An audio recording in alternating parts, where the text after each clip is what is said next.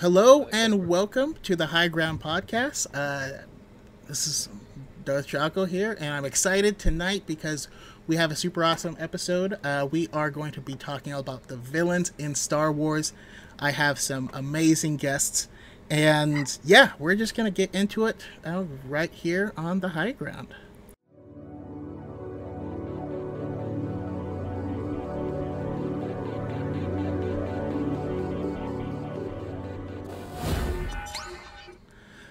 All right. Hello, everyone. Thank you for joining me here on the High Ground. I'm super excited. I have two new people joining us, and one long timer. But yeah, just diving into these villains, and so I'm excited. Just everyone in the chat, if you can, I guess give me a little shout or something if you can, if you guys can hear me. Everything does look like it's working properly, but I always, we always gotta be safe. But let's go around and introduce ourselves. I will go to Victoria first, and it will introduce yourself and where we can find your awesome content. And I don't have my note up, so I can't recall the question, the icebreaker question I was going to ask. I think your icebreaker question was it creating our OC? Oh, yes. Or is that... Yes, it was your OC. If you were a villain in Star Wars, you have your original character. What are they like? Who are they? Tell me about them. Oh my, that's a big one. So I'll just start. First, who I am. I'm Victoria Vader, or It's Victoria, y'all. I'm on Instagram, Twitter, and TikTok. I am on YouTube, but I have no content yet, but we're working on it. But as far as an OC goes, I haven't really fully thought this out yet, but so my two favorite villains are Darth Vader and Toulon Voidgazer from the 2015 comics. And I think something that I would want to bring to my own villain OC would perhaps be something along the lines of like what I do for a living. I work in cultural heritage management, and so I would like to be some sort of like, I am gonna describe Dr. Aphra, but some sort of like a dark historian or somebody that like manipulates information and people really well, without the Jedi mind trick moment. So I don't know. I haven't ever extensively thought about that, but I would love some like cool Sith robes. I'd love a little, I don't know. Let's maybe skip me because I haven't really ever thought an OC out before. But we did talk about what my OC name would be on the last dyad. But somebody was like, what is this yeehawery? Because of my accent. And so we were like, Yeehawery would be my Star Wars name. So that would be kind of fun. Awesome. I love it. And let's go back to the four people. Yes. Awesome. Amazing. If you haven't checked out Victoria's content, she does a lot of cosplay and exclusively cosplays villains. So she's... Yep, yeah. Only villains. That's all I talk about. That's all I'll do. Yeah, and how about you, Steph? Oh, that's me. My name is Stephanie. I am one of the Dark Side Divas from the Dark Side Divas podcast. You can find us where the podcasts are. I'm not in charge of the distribution at all, so I don't really know. As for my Star Wars OC, did you ever do that thing back in the day where it was like, if you existed in the Star Wars galaxy, what would be your name? So I had to pull it up. I had to ask the internet. For your first name, you take the first three letters of your last name and add the first two letters of your first name. So for me, that would be Klest. Klest. For your for your last name, your Star Wars last name, you take the first 2 letters of your mother's maiden name and then add the first 3 letters of the city in which you were born. So my Star Wars OC would be Clest Loeb. And Clest Loeb is a crime lord. Absolutely a crime lord. I operate on the Outer Rim. I've got a lap full of like evil loth cat, with the pettings. But if you look too closely at my sprawling criminal syndicate empire, it is clearly all just a front for my rescue organization for locating lost post-Republic clones, de-chipping them and rehabilitating them, and then releasing them back into the wild. So that's my ideal Star Wars life. I love that. I love it because it's like I don't know, like I'm just picturing like Sarah McLachlan playing, but it's like clones instead of puppies. In the arms of the angels with like rice going by. Constant shots of Domino Squad. Yeah. If you don't follow or listen to Dark Side Divas already, you should. They're going through all the episodes of the Clone Wars right now, and they do deep dives and stuff. I see lots of Dave Filoni interviews getting brought up, and it's really good. They're really funny. They use a lot of choice words. It's not a podcast for the lighthearted, but it is E for explicit. But it's a lot of fun. And then we have last but certainly not least, Malik. Who are you? Where can we find you? And create your own villain OC. Hi, hello. My name is Malik, as Chaco's already said, and as my nickname says. You can find me. I'm on a podcast called It's a podcast where you can find me on Spotify, Apple Podcast, Amazon Podcast, all that good stuff. Not really anything specific. Just me and my best friends being like idiots on the podcast. And to create my own Wars OC, or my own villain, I always had this idea of like a scoundrel or like a smuggler who's like obsessed with owning a lightsaber one day. So like he will backstab or shoot anyone he has to get a light. And you keep cutting a little bit in and out for me. Lightsaber because like he was amazed by as a child, and oh man, Gremlins, man. No, it happened. He's so statuesque. So like he thinks he's gonna solve all his problems. He just has this magical laser sword, so he'll.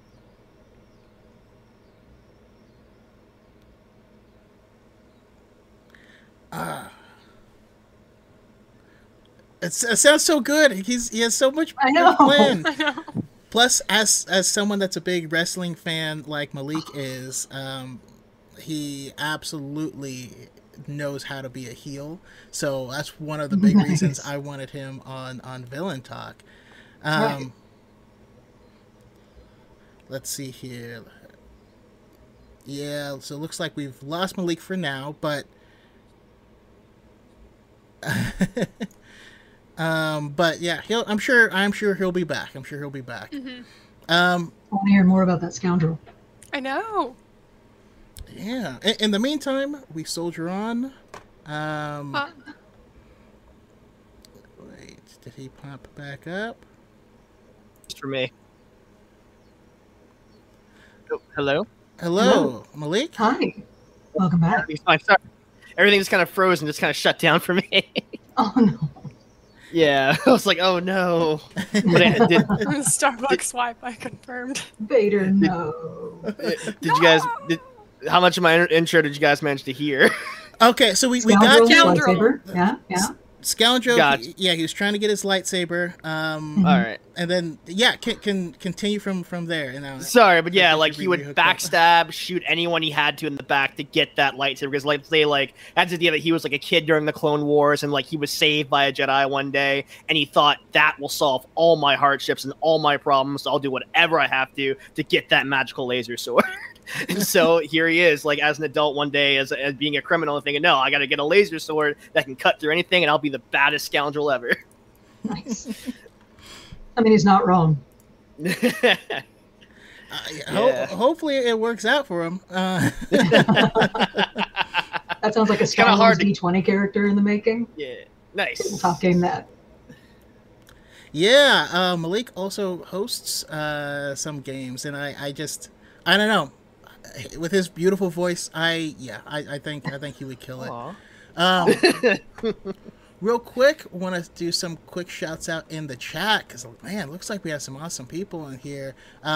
We have Luke Padawan's podcast, That Boy Steve, Boomerang Boy Sokka, Calforer, Max Vincent, Will Forrest King, Kieran Barr, Ace Bronx, Cardew D2, Char J, Brahms, Chatton, Dagavir, Let's Go, Julia Christine. We got Boricua Wookie, Camilla's in the house, Master Yoro, Liba One, awesome, one of my favorite old school Obi-Wan cosplayers, and man, it's stacked. I think I even saw there's Brian with a beard, got Pink Milk in here.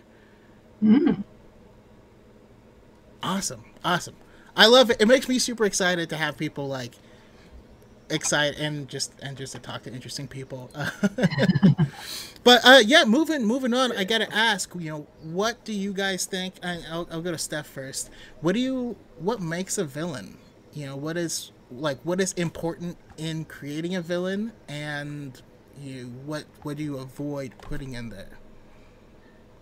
For me, a villain needs to be more than just like a mustache twirler who's like tying people to the railroad tracks and shit, because it needs to be more nuanced than that. It needs to be more compelling than that in order for me to be able to connect with the villain. Because if I can feel for the villain, then I'm begging them to stop or cheering them on as we go through. But if it's entirely too shallow, I can't. So yeah, I really need nuance. I need something relatable. If it's, there's a scared little boy deep down in there, or, long tragic manipulation by the Force and outer forces, and then you get pushed into choking your love to death on a lava planet.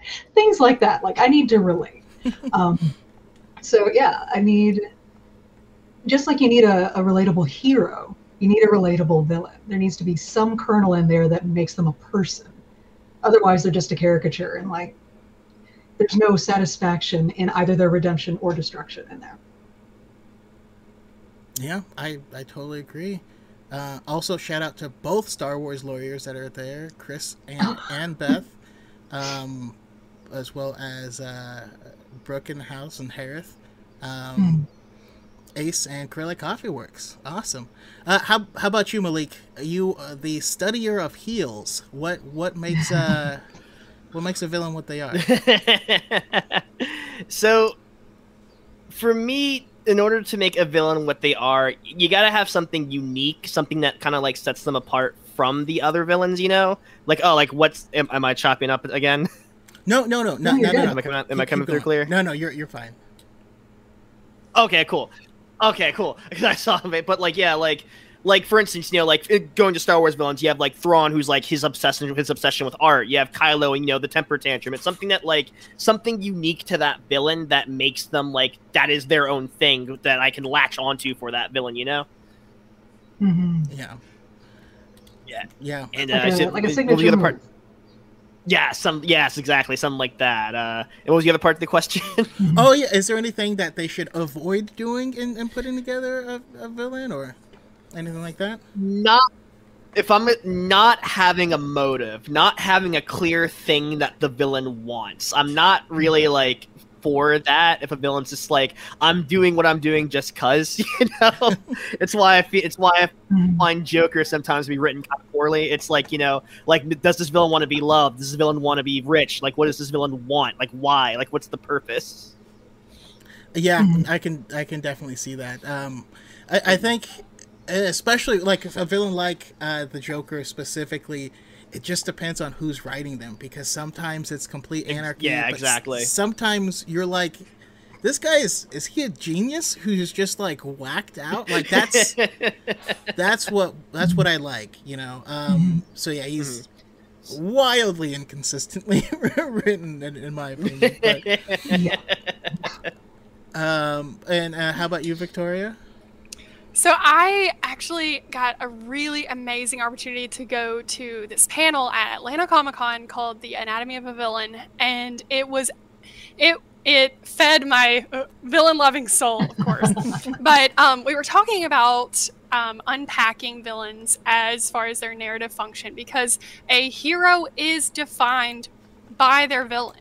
Our heroes are defined and enhanced, highlighted, just like in a really beautiful way, especially in Star Wars.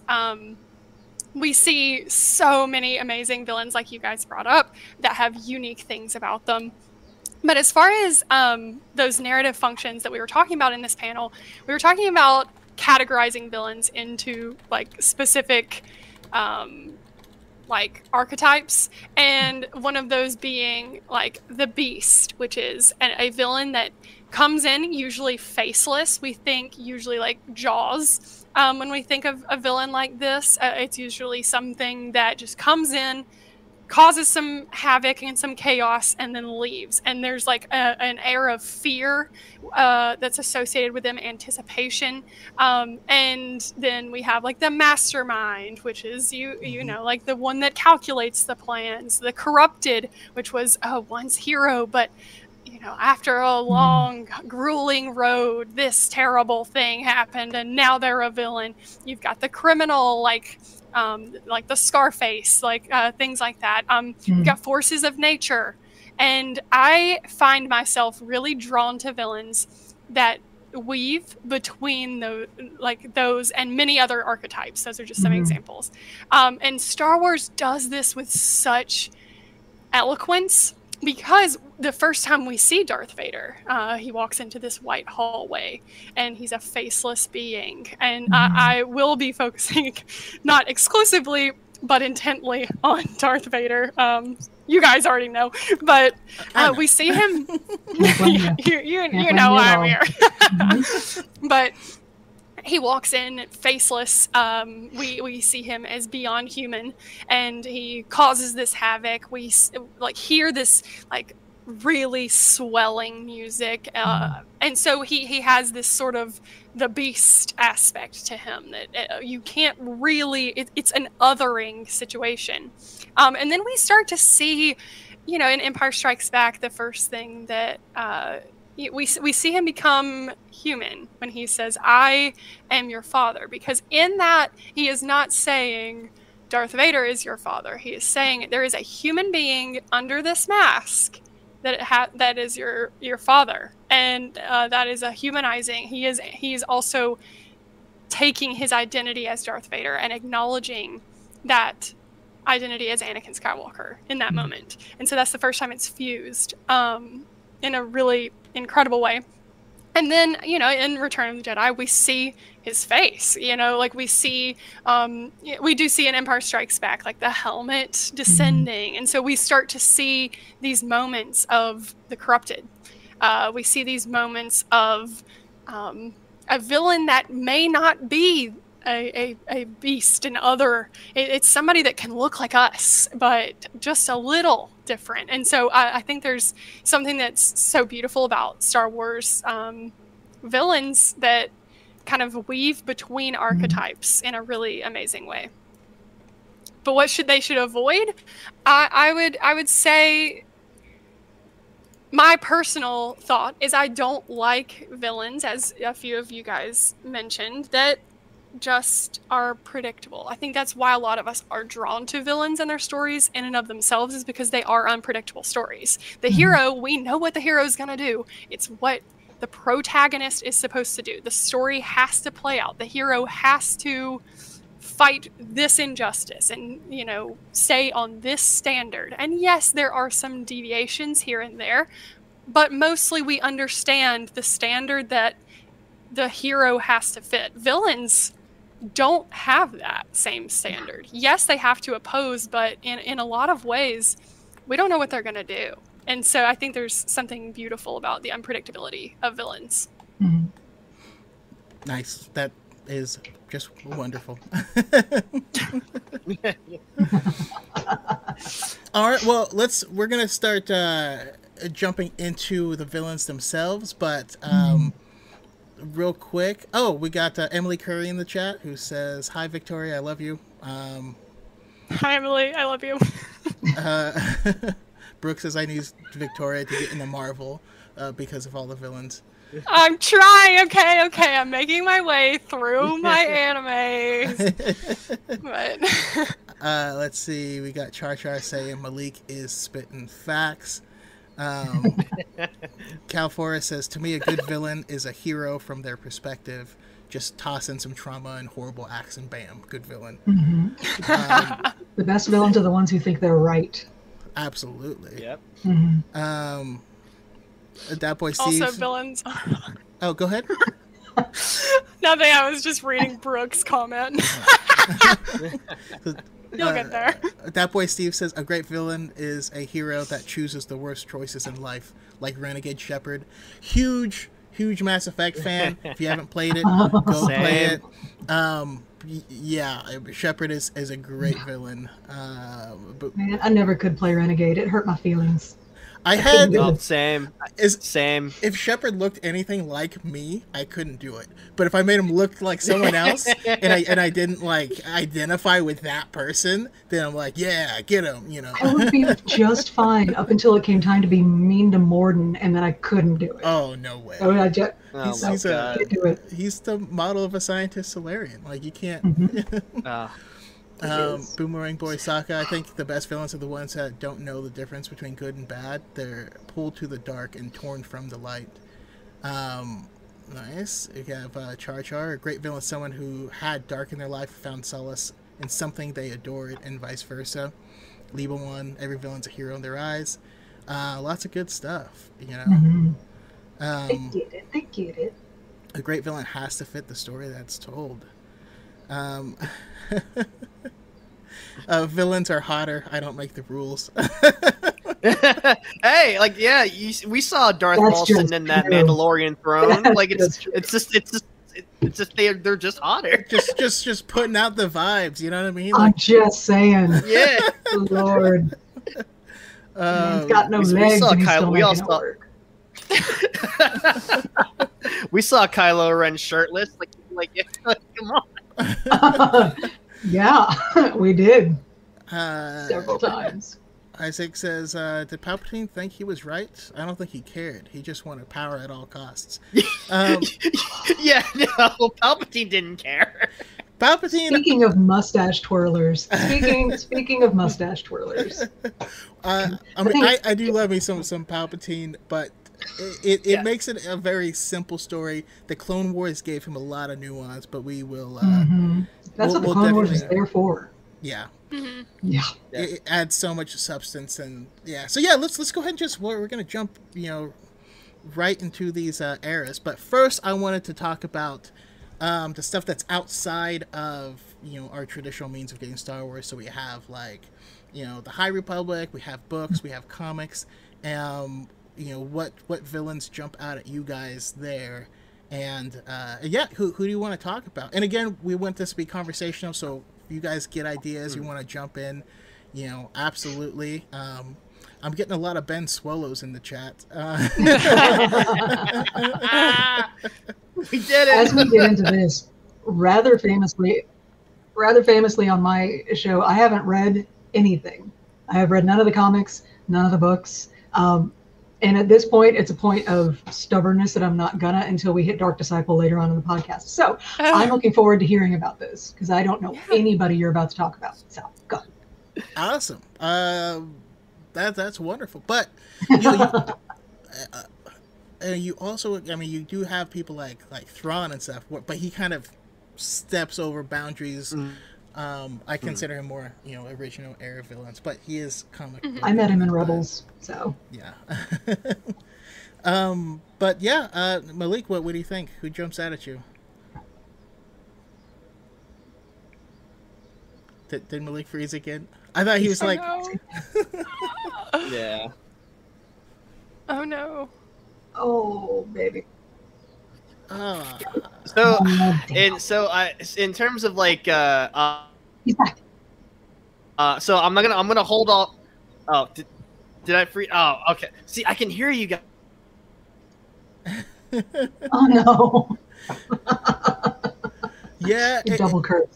it goes. It's coming in and out. Yeah, and then we lost him. But you already mentioned one of them, Victoria. But Yeah. who do you got?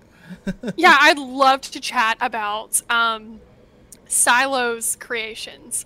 To me, I think they're just such immaculate pieces of storytelling.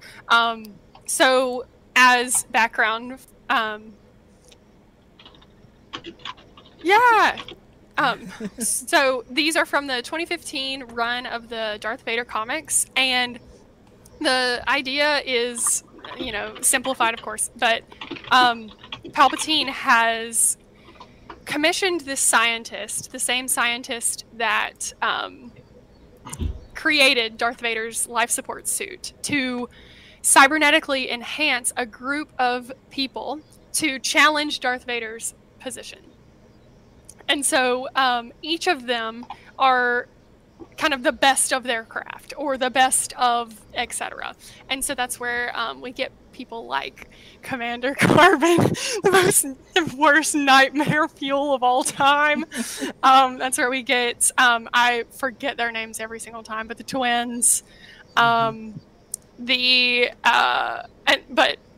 to focus on Toulon Voidgazer, and specifically just all of them as a whole. So Silo mentions to Darth Vader, the Force is obsolete. These are their successors. This is the Force's successor. And so in a lot of ways, the language surrounding these people, or these cybernetic cybernetic creations, is a legacy, or a departure from legacy. But Silo mentions to Darth Vader, when he sees all of these people in one group, he says, in many ways, these are your children. And basically saying, Vader is the 1.0 and these people are the 2.0. And just the idea of these are your children. And then this is the same comic run in which Boba Fett tells Darth Vader the name of the pilot that blew up the Death Star. It's just a lovely storyline surrounding the characterization of Darth Vader, but also just the idea of what villains can look like. And because in a lot of ways, these are your traditional sci-fi type villains. These are the scientists. These are the, you've got the arm and the cool, it's just things of that nature. And I really like their symbolism. And specifically, just, as an aside, I love Toulon Voidgazer because Darth Vader, in his own way, respects her and what she does. And because she is very emotionally charged. All of her friends perished on the Death Star, and Darth Vader was its only survivor.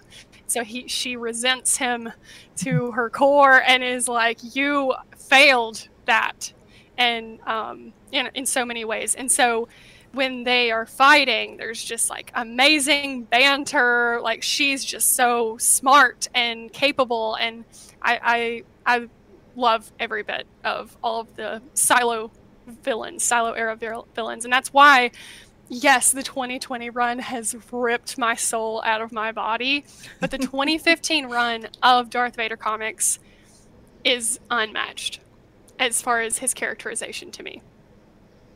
But those are other villains that I always love. Yeah, that is a great run. That is also the run that introduces us to what's her name? Dr. Aphra. I don't know why her name is starting to escape and 000, which is what some of the people I was going to mention. But before I go, let's hear Malik. He's back in action.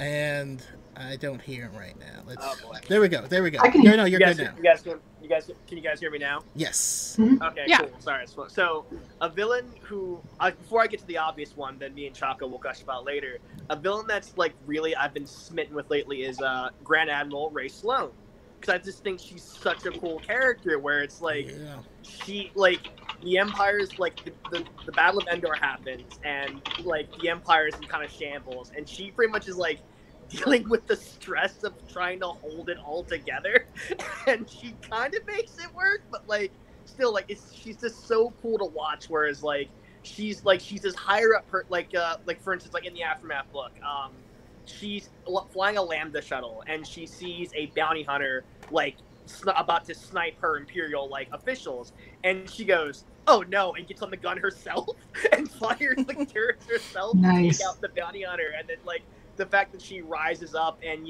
essentially like helps build what we know as the First Order, like she's so interesting. I really hope to see her in live action someday as well. Definitely. I think she's criminally underrated, even though I have not read Levers of Power, and we joke about this all the time because Levi Bond loves that book, and it's super short, and every week he asks us to read it, and we just don't.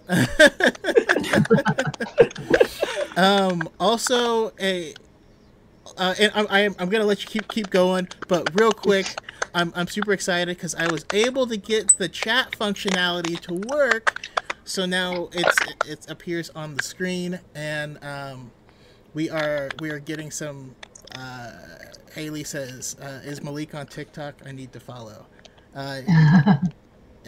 Everyone should, if possible. Is Malik on TikTok?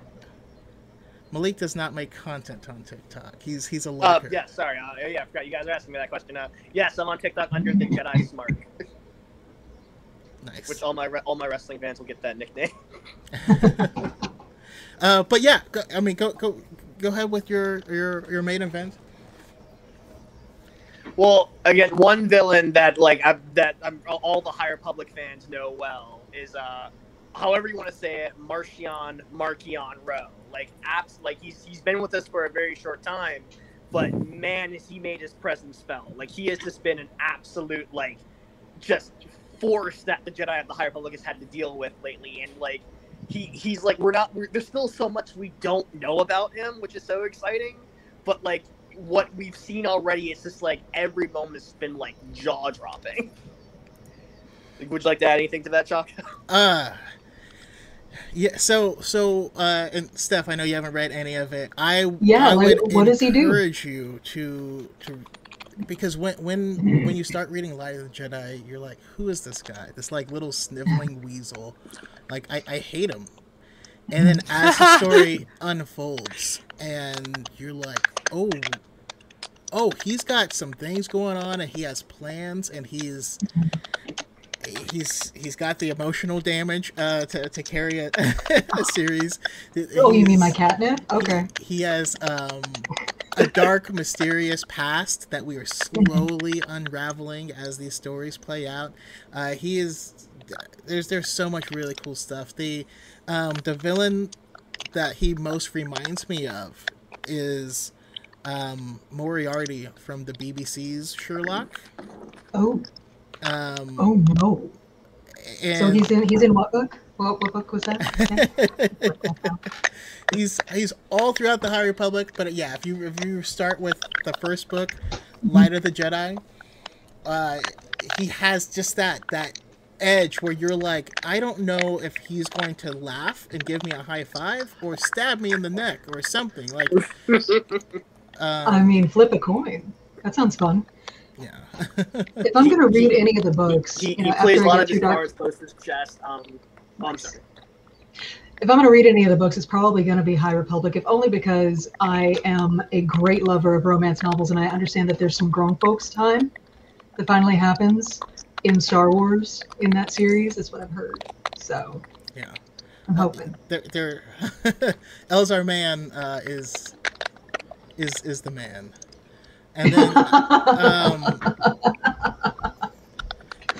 Good. Aptly named. Thanks, Star Wars names. Appreciate it.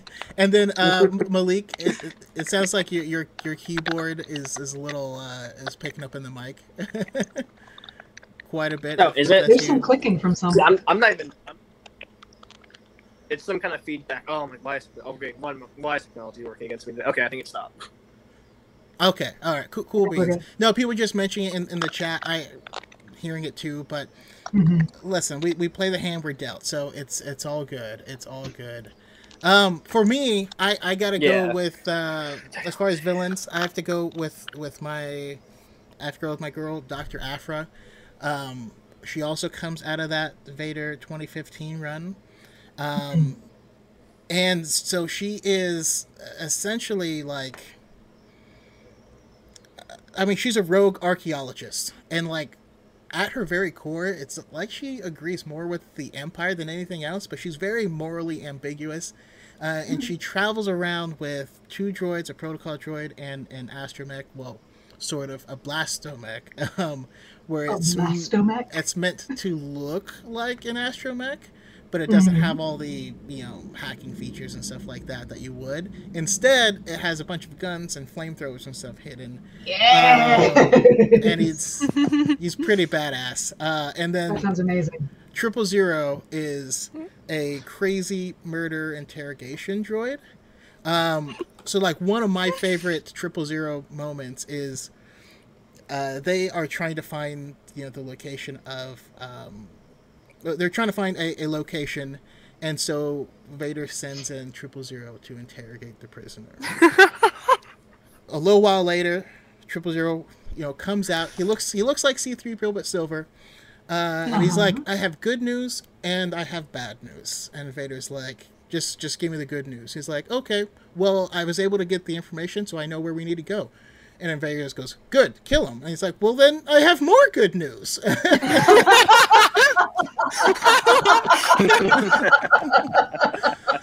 I love him so much. So, My favorite 000 moment, if you don't mind me jumping in. oh, please do. So he has the 000 personality matrix, which was like so dangerous that I had to be quarantined by Wat Tambor. Well, he also has the C-3PO personality. So like the protocol droid protocols. I don't know. I don't need another word for it. But he's so polite. And so they're in Shu Tarun, and I think it's like Darth Vader Annual 1 or 2, or maybe 1, and they're just like, he says like he like kills them all with BT, and he's like, oh, they all died of heart attacks, and like it wasn't a heart attack, it was because they got killed by them in the heart because their heart was attacked. That's so awesome. It was just funny, and yeah. He's so If you funny. are so bad that you have to be quarantined by Wat Tambor. Yeah. If Wat Tambor is making that call. Oh, Yep. Scary. Yeah, his I head think looks like a bad news tooth. bears. If we're going through favorite 000 moments, I think I like when they heist all the money, and 000 is like, I'm more aware of the fact that I'm not getting paid right now. Yeah. He's Nice. funny. He's very funny. Yeah, you would definitely enjoy him, Steph. But It sounds delightful. all right, moving forward, let's jump into, and I just kind of went in chronological order here. So let's jump into the original trilogy and see what villains pop out. Since you didn't get to go at all last time, we'll start with Steph. I don't know. Original trilogy. I actually can't think of anybody. Did we have a bad guy in the original trilogy? I mean, You're Of course, you're one Vader. of them sympathizers. I see. no. Oh, Vader.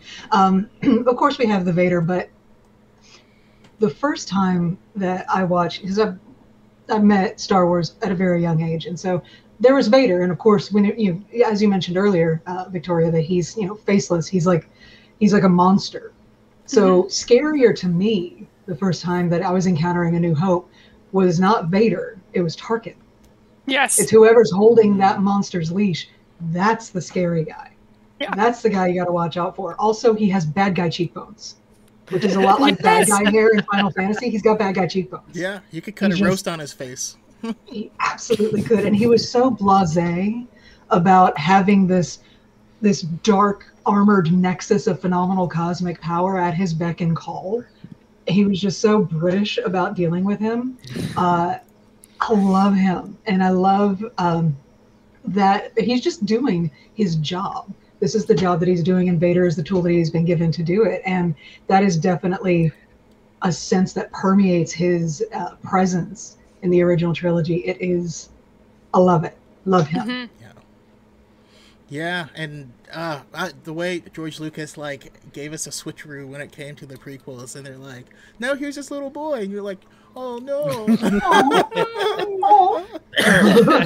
No, yippee and everything. No, Tarkin is just a face to be feared. Also, we got, even more so in Rogue One. True. For uncanny valley reasons, yes. Yeah, he walked straight off of the Orient Express. That terrifying Tom Hanks movie. But I got Pink Milk in here saying Jabba the Hutt is the ultimate. That's actually what I was going to bring up when we eventually got to meet Jabba. Is fantastic. Yeah, well, go ahead. Let's hear it. Well, I always liked Jabba because you kept hearing Jabba's before, of course, the edits. You kept hearing Jabba's name, and you didn't see or know anything about him. It was like, oh, I gotta pay off Jabba the Hutt. You don't want to owe Jabba the Hutt. Oh, Jabba wants his money, and you kept hearing about it from A New Hope to Empire. You're like, what does this Jabba look like? And the deleted scene shows he's just a guy in a coat, which thankfully didn't go with that one. But we eventually got to Return of the Jedi. You're like, wow, that's not what I thought Jabba the Hutt would look like, and you're like in awe of this giant slug man. It's like, wow, this is the Scarface of space. Like, holy personally, I'm excited because in the Vader, in the current War of the Bounty Hunters, I can't remember the Hutt's name, but he's ripped and he's got abs and stuff, and you're like, this is uncomfortable. What is this? It takes a lot of muscle to move that much Hutt around. They're all ripped underneath the slug of it all. But he's just doing sit-ups and hanging obliques and I don't know. I'm just trying to picture the process of getting to that point. Can you imagine the size of his protein shakes? You know what Hutt caught my eye during that comic is the one he's in Clone Wars too, the one with the mustache, Brando the Hutt. He's clearly supposed to be a Marlon. Yeah. Yep. One of the few to survive the great Savage oppressing that happened in Clone Wars. I think the greatest villain has to be whoever wrote the scene of Sice Noodles and Zero kissing. Hutts need love too, Chaco. Hutts and Powlex need love too. Blind and the rest will follow. Sice Noodles is a gem. Justice for Sai. Love her. Well, before we get to Victoria, that boy Steve asks a question here. Genuine question: is Boba a villain? I feel like he gets a bad rep for capturing Han, but that's what bounty hunters do. They often go after what bounties are available. So is Boba Fett a villain? Boba Fett's no more a villain than a blaster is a villain. A hammer's not a villain. The Death Star is not a villain. Boba's a tool. He is, to my mind, he is a true neutral character. Yeah. He's doing his job. Yeah. I'm also going to quote that. According to Stephanie, Boba Fett's a tool. I guess I'm gonna have to disagree with you with this stuff because the hammer's not choosing to hit that nail and it's not choosing who's holding it. Boba Fett knows who he's working for. He knows where he's getting the money from, and he's not really having any qualms about it. Well, no, but I feel like he also knows that the Empire's the only one that can afford him right now. Fair and his enough. rates for what he's worth. And I don't know, maybe I spent too much time with Thane in Mass Effect, where the assassins can absolve themselves of the guilt. Yeah. Yeah, as FemShep, and I'm like, who am I going to roam with, Thane? always. It's never been anyone but Thane. Also, Thane or Garrus every time. Also, I got permission from my wife that if we have a son, I can name him Thane.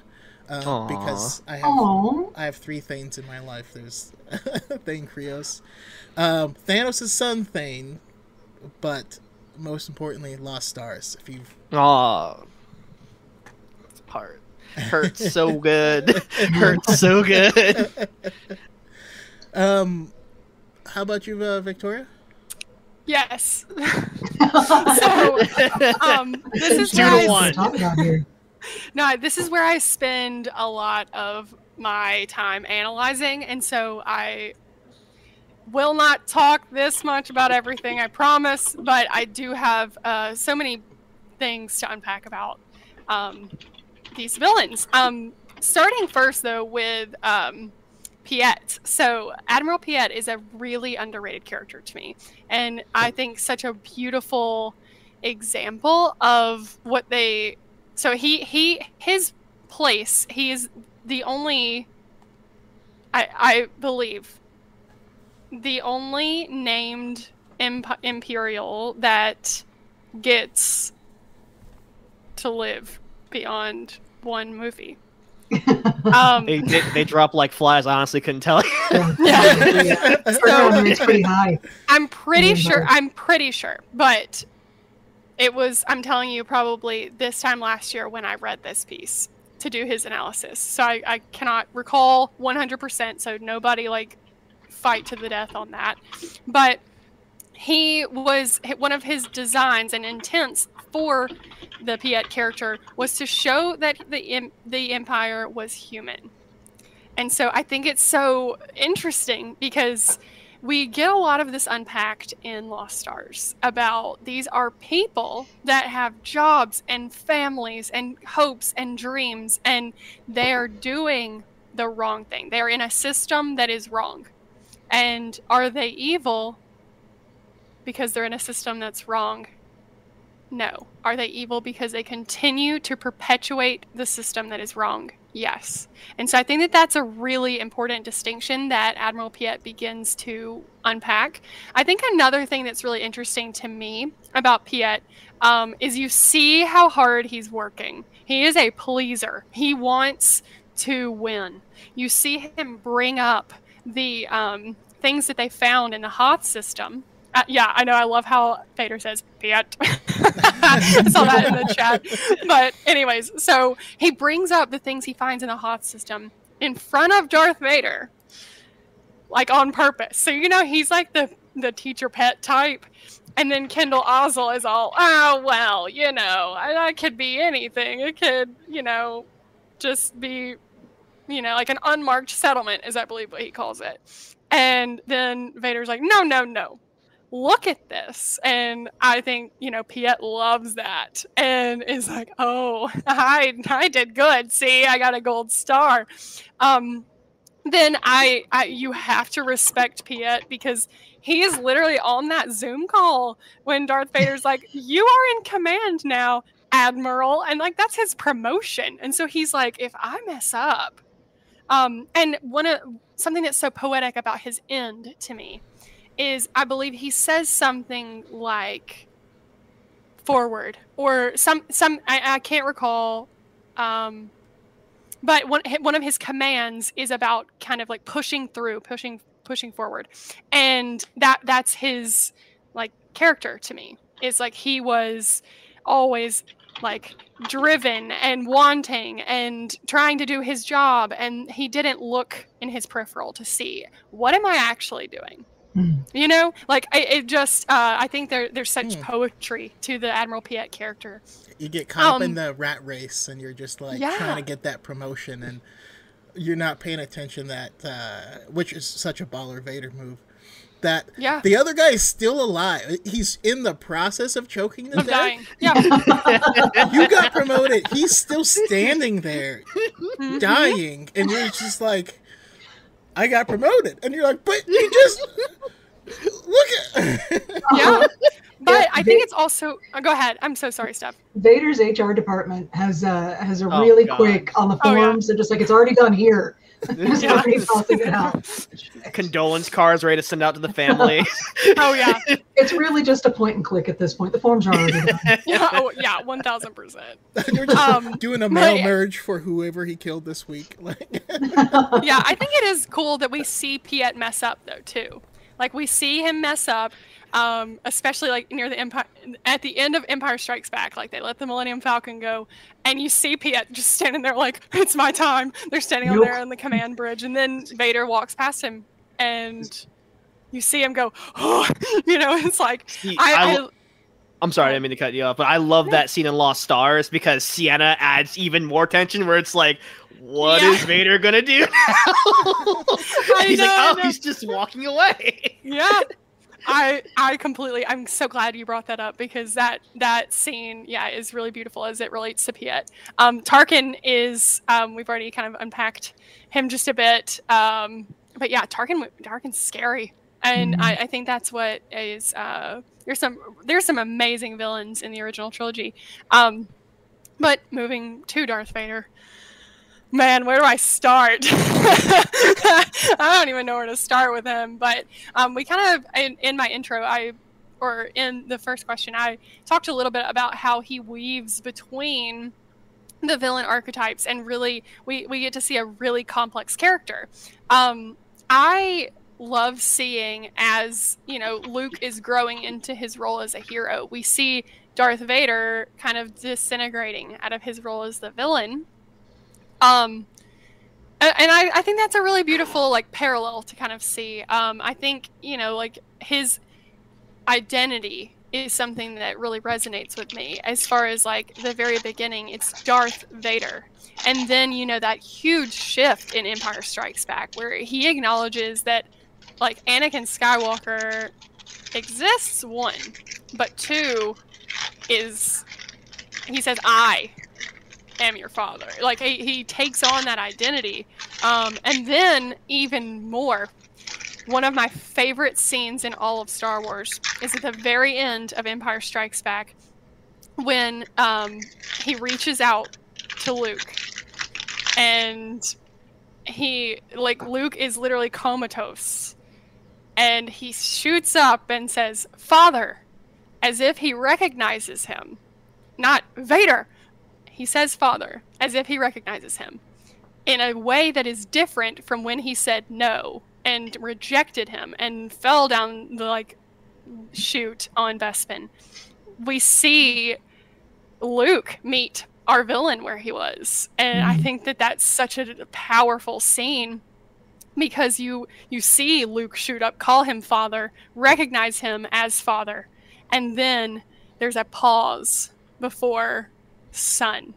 And it's just like, oh God, it's so beautiful to me. I love that. And I think, you know, even without... That's the first time we see Anakin in the original trilogy. Right. Absolutely. Moment, the first time I saw Vader's I am your father, that felt so unsanctioned.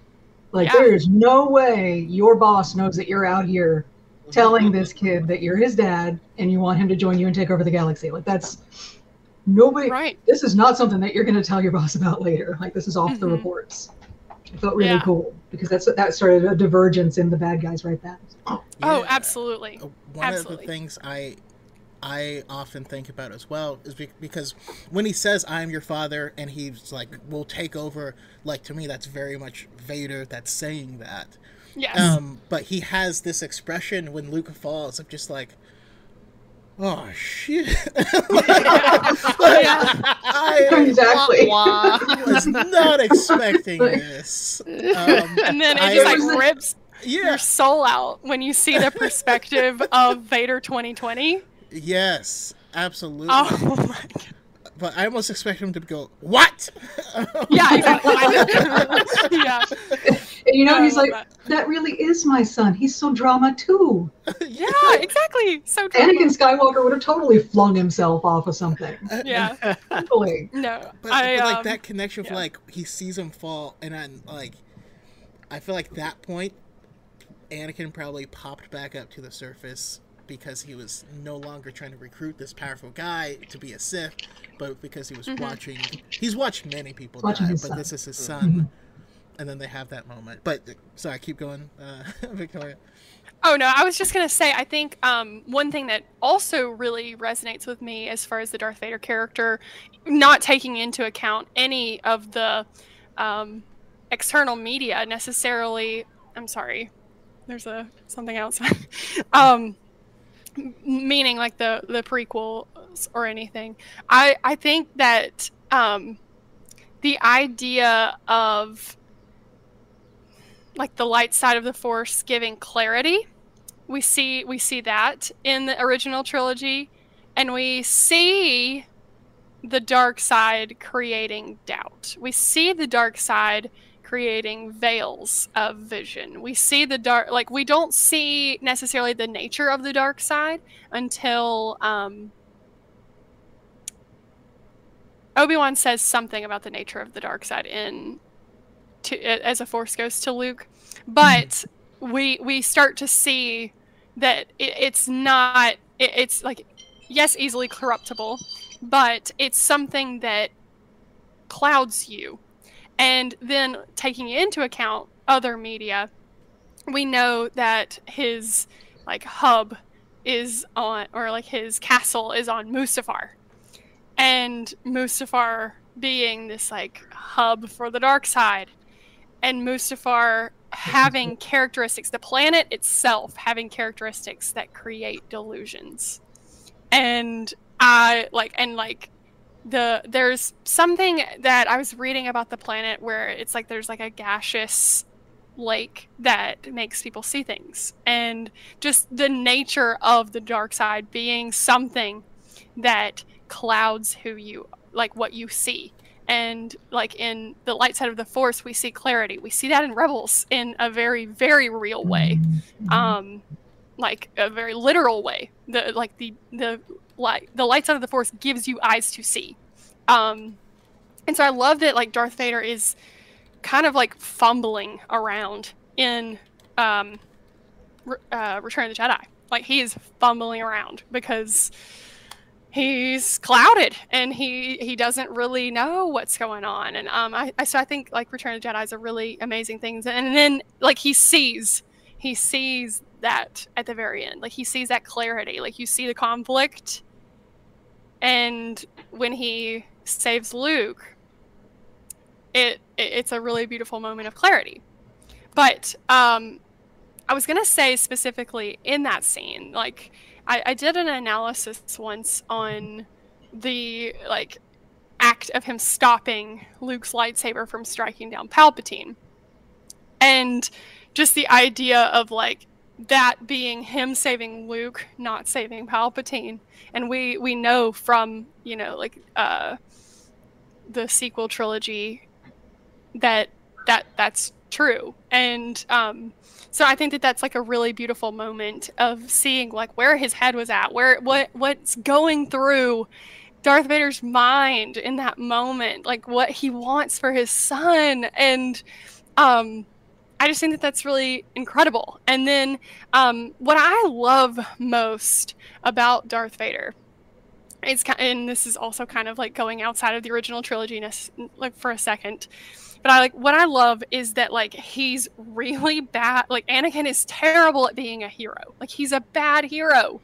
He's not selfless. He's not like strong or the best at things. Like he's like, I mean, he is strong. Fanboys don't come for me, but like he's not the best at being a hero.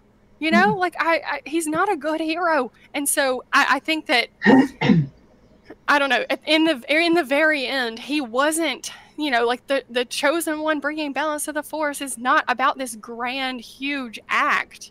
It's about him. Like he wasn't doing that. He wasn't pushing Palpatine, like yeeting Palpatine to bring balance to the Force. He wasn't doing it for a grand heroic reason. He's still a villain. He's doing it because he loves, he hurts, he fears. Like, and that's what I was talking about with like unpredictability. Like a hero would be like, oh, I've got to do the greater good, but he's not a hero. He is a villain, and he loves deeply. He loves his son deeply. And so he was saving Luke in that moment, not trying to be a hero. And so I think that that's something that's so beautiful and so relatable, and which makes him a way more complex character to me. But I yeah. think it's one thing that's really easy to like forget, because a lot of times it's like, oh, bad guy, bad, everything bad. But bad guys love things. They love people. They have friends and family and hobbies, and being evil is not a hobby unless you're Palpatine. But Yeah. I don't. Now that being said, I love Palpatine. Now I did not love him until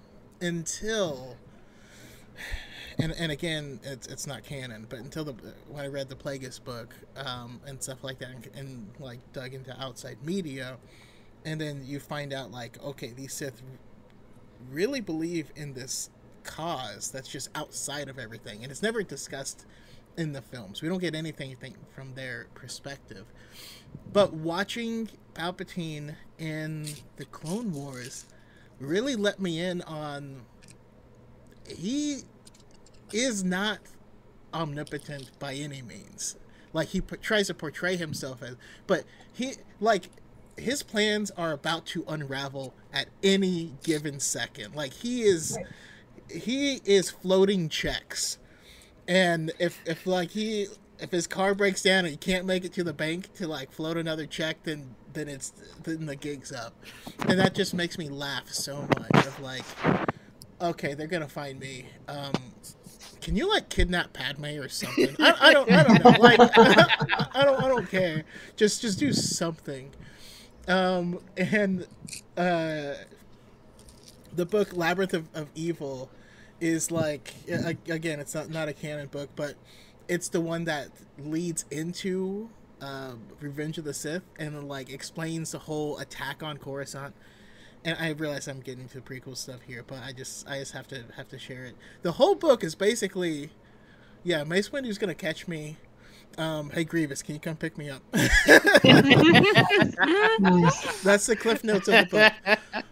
They're coming. Can you come get me, please? And then like they come, and then everyone forgets like that they almost caught the Sith Lord because this big thing happened. But it's like, hey man, just I don't care where you are. Come pick me up now. Yeah. Although I will have to say, and I think it was Pink Milk in the chat that brought it up as well, Kallus.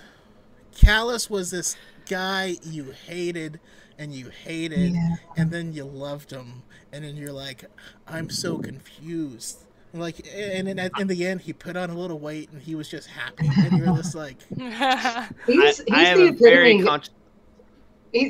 epitome of that meme of this guy got 100 times hotter when his life fell apart. Like, oh my god, he grew up with mutton chops and he got some hair going. Yeah.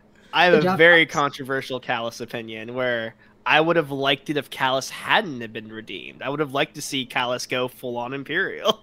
Like, I don't mean it's still good, but I still like would have found it interesting. Like, hey, like, what if Kallus stayed loyal to the Empire? You know. Or if he would live happily ever after with his husband Zeb. Fair enough. Or if he like kind of backslid, you know, like it's like he like was like, oh yeah, I'm like totally good now, and then he's like, no, I don't like he's retired, but he's still like once in a while annexes his neighbor, and you're like, I'm sorry, it's a reflex. I wasn't thinking. I came in here and I took all of your property because I just thought I deserved it. Right. You weren't managing it properly. I see that I was wrong, and I apologize. A good case he could have made was maybe Kallus joins the rebellion, sees Saw Gerrera's methods, and go, maybe these aren't the righteous folk I thought they were. Yeah. So there's heroes on both sides. There's villains on both sides. Yes. Saw Gerrera is one of those villains that's on the other side of the fence. And oh man, that's what makes me excited for Andor, because Andor had no qualms killing someone because he was going to hold him back. And he's just like, Ew. sorry. Oh, your dude. arm's broken? I You're going gotta, to slow me down. I gotta climb up here. You got a broken arm. I got an extra bullet. So let's resolve all of this real quick. Made the war very gray. But we also come to my personal spirit animal, which is Grand Admiral Thrawn. Ooh. I love Thrawn. I am hard pressed to actually find him to be a villain, which I think is what makes such a good villain. Because you meet him very much in that villainous role in Rebels. He is taking it to this rebel cell with with everything he has, and literally the Force. There's so many times people complain like, "Oh, that's just like Deus Ex Machina," and you're like, "That's literally what the Force is." Yeah, that's all the Force is. The Force is whatever you need to happen in that moment. If you've written yourself into a corner, Force gets you out of it. Like that's So when you watch Rebels, they all die unless the Force very specifically intervenes. All of Thrawn's plans work, but they didn't count on either like someone else being super greedy, or space whales with tentacles. They can go into hyperspace randomly. Or giant factor in the space whales. Yeah, giant space mooses that create storms, and you're like, come on, man! Like, factor in the wildlife. That's why when I play Smash Brothers, I hate fighting against Hero, because it's just random. You don't even know what it's going to happen. Like that scene where Thrawn talks to the Bendu gives me goosebumps every single time, because it's played so well. He's like, "I see your end," and Thrawn at first, Thrawn doesn't like gloat. He's like fascinated by this creature. Like, what are you? And he's like, "What do you see? Tell me." And then and he's like, "I'm beyond your capability to destroy." And he has that line where it's like, "I see your end," grabbed by arms and stuff, and which I think will factor into live action. I think that line's going to come back and bite Thrawn somehow. That we will see arms grab him again somehow. Well, I mean, again, because that also just sounds like the Purgles. Like you predicted what the Purgles were going to do. But it absolutely could be twofold. Yeah. Again, like Thrawn's not defeated. He's coming back. Now that we know, so he's not defeated. So right. He was defeated. He wasn't killed. Fair enough. Go ahead, Steph. It's Lars Mikkelson's performance is what really sold that character, because I'd never encountered him prior to Rebels. I understand he's in a book or two or something, but or 6, yeah. It's just here or there. But no, him in Rebels, that performance where he's so controlled and so soft spoken and interested. This was really the first time you have a villain who's like, I want to learn all about your culture so that I can subjugate you more thoroughly. Right? He's an intellectual, and just the way he just purrs his way through every situation. He's so damn calm. It's unnerving as hell is what it is, which is perfect. Yep. So like if we're talking about characters that I just like Thrawn is up there. Eraserhead and Itachi are like yes, I can. So, the trifecta. Yeah, it's I just love it. We got Soda. Oh, go ahead. I was gonna say one of my favorite. It's such a weird thing, but I don't know why, but I love how Lars Mikkelsen says Hera's last name, because he goes Syndulla every single time he just goes Syndulla every single time he says it. It's like he's smooth. He's that guy that goes to the Tex-Mex restaurant and is like, I would like to order the burrito. Like he has this in the accent. Why you gonna be like some enchiladas? No, sir. Calicore. No, we got Soda Man in chat. Spreading some love for Tarkin, Isaac Church, my buddy, with Palpatine. Pink Milk talking about EV-99, which I don't recall who that is. So It's Jabba's torture droid who's frying Gonk's feet. Oh yeah, I don't even understand the physics behind that. Ben Skywalker. It hurts. Ben says palps his hands down, the luckiest bastard in history. Agreed. Yeah. The Zillow Beast almost outed him that one time. Yeah. It was like nobody on Coruscant could speak Zillow. Yeah, Dave, I love Dave Filoni's He was interview. screaming about it. Yeah. He's like, no, he's a Sith Lord. He's bad. Look at him. Destroy a skyscraper. Look, there he is. Nobody spoke Zillow. Crying shame. Let's see. Brooke says Thrawn is kind of like the Gus Fring of Star Wars. That's I don't know. yes. I don't know who Gus Fring is, so He is a villain from Breaking Bad who is when you see him, he gives off major Thrawn vibes. I see. Yeah. We got Nico in the chat. You're doing some Legends callbacks. Lumia, Abeloth. I hate Abeloth personally, but Lumia with her lightsaber whip was really interesting. Just kept popping up everywhere, and you just, yeah. All right. And I apologize, we're getting behind, but let's jump into the prequels. Who do we got on deck for your prequels villains? I know who. Well, the one I want to shove out and airlock the most, but it might not be who you think. Let's go to Malik first. Oh boy. So a prequel villain that I think I'd love to bring up first. Oh man. I'm torn between two, and I think I'm gonna go with the other because I think I have more to say about him. Darth Maul.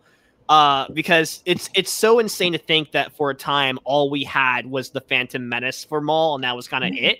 And now we have the Clone Wars and Rebels, which wildly expands and wildly makes him so much more of a fascinating character. Where I thought it was genius of Filoni to take the fact that we already know that Maul has to fail and make that the crux of what makes this character so tragic. Where I think Freddie Prinze Jr. said that he's Sisyphus. He's pushing that boulder up the hill, but he's never going to get it up there. But he's still so persistent, being he can get a criminal empire, he can team up with the Mandalorians, he can get the Darksaber, he can partner with Ezra. It's not gonna work because it's just not gonna. It's not how it's supposed to play out, you know. But the fact that and deep down we feel like Maul knows that.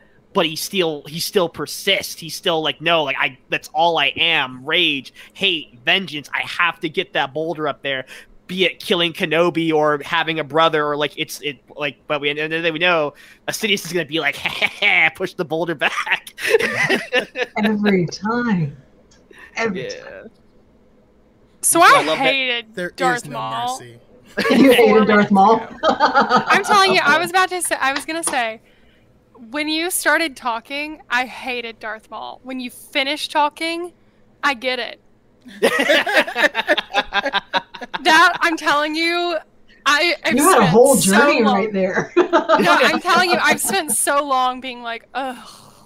But, and not in a way that I would ever hate on anybody else for liking Darth Maul, because I think it's amazing that Star Wars is such an expansive galaxy that we can all find people that we relate to or love or find interesting. But it was always oh, Darth Maul exists. You know, but that was really a beautiful analysis. That was really amazing. What a valuable insight. Now I'm going to be thinking about this. Good. And you think about what does Obi-Wan do for Maul at the end? He cuts the boulder in half and lets him rest. It's yeah. Holds so him in his good. arms as he dies. Yeah. I That's so good. I always like to see that moment as, because Obi-Wan didn't try to save him. He didn't do anything peaceful. He just murked him immediately, quick, fast, and in a hurry. And I actually like to think of it as the kindest thing that he could have done for Maul. Maul, Just putting him down. Maul he's just I'm so tired. Can you help me sleep? The other thing I consider this is the man that killed Satine, that killed Qui-Gon, that is tortured Obi-Wan for literal years, and he's still sending him off of comfort. Wow. Man. Absolutely. Also, there's a weird scene in Rebels where Maul has like a shrine to Satine, and you're like, Oh, what is this? So What's creepy. happening? Is it like the dark saber in front of it too? Yes. Like, ooh. What's wrong with you? It's like he went full on Helga from Hey Arnold. That was like my highest kin for a really long time. I'm just kidding. Joking. So real quick for me, like my heart goes straight to Riff Tamson. I hate him more than anyone ever. He's a stupid shark? He's a stupid shark face idiot. I don't know why I hate him so much. I just hate Riff Tamson who's Riff more Tamson? than season 4 of Clone Wars. You have shit. the arc where they go Yes! to Mon Cala. That fucking guy. I have an irrational hate. It's not irrational. No, you're correct. Yeah. No, but people are like, Pong Krell is the worst character ever, and I'm like, There's room for more. I- We can have multiple worsts.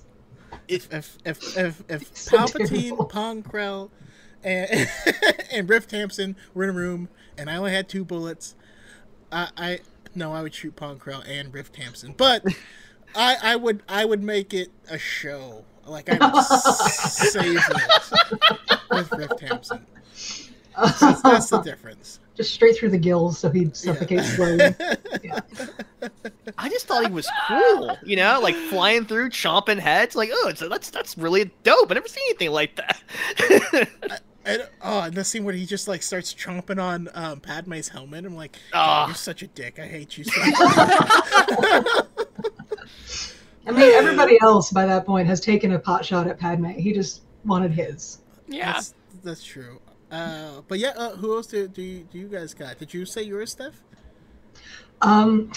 So when you start talking prequels, you've got The Phantom Menace. The Phantom Menace, the title of the first movie of this entire story, The Phantom Menace. And for me, The Phantom Menace is Palpatine.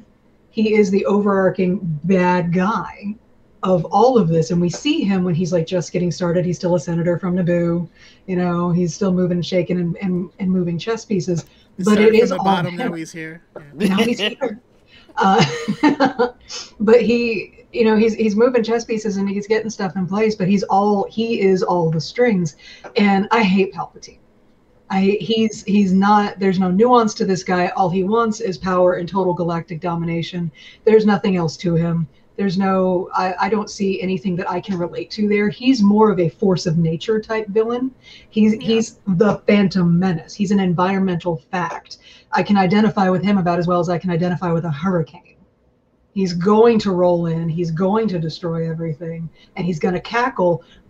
I'm not saying he's not fucking hilarious. He's hilarious.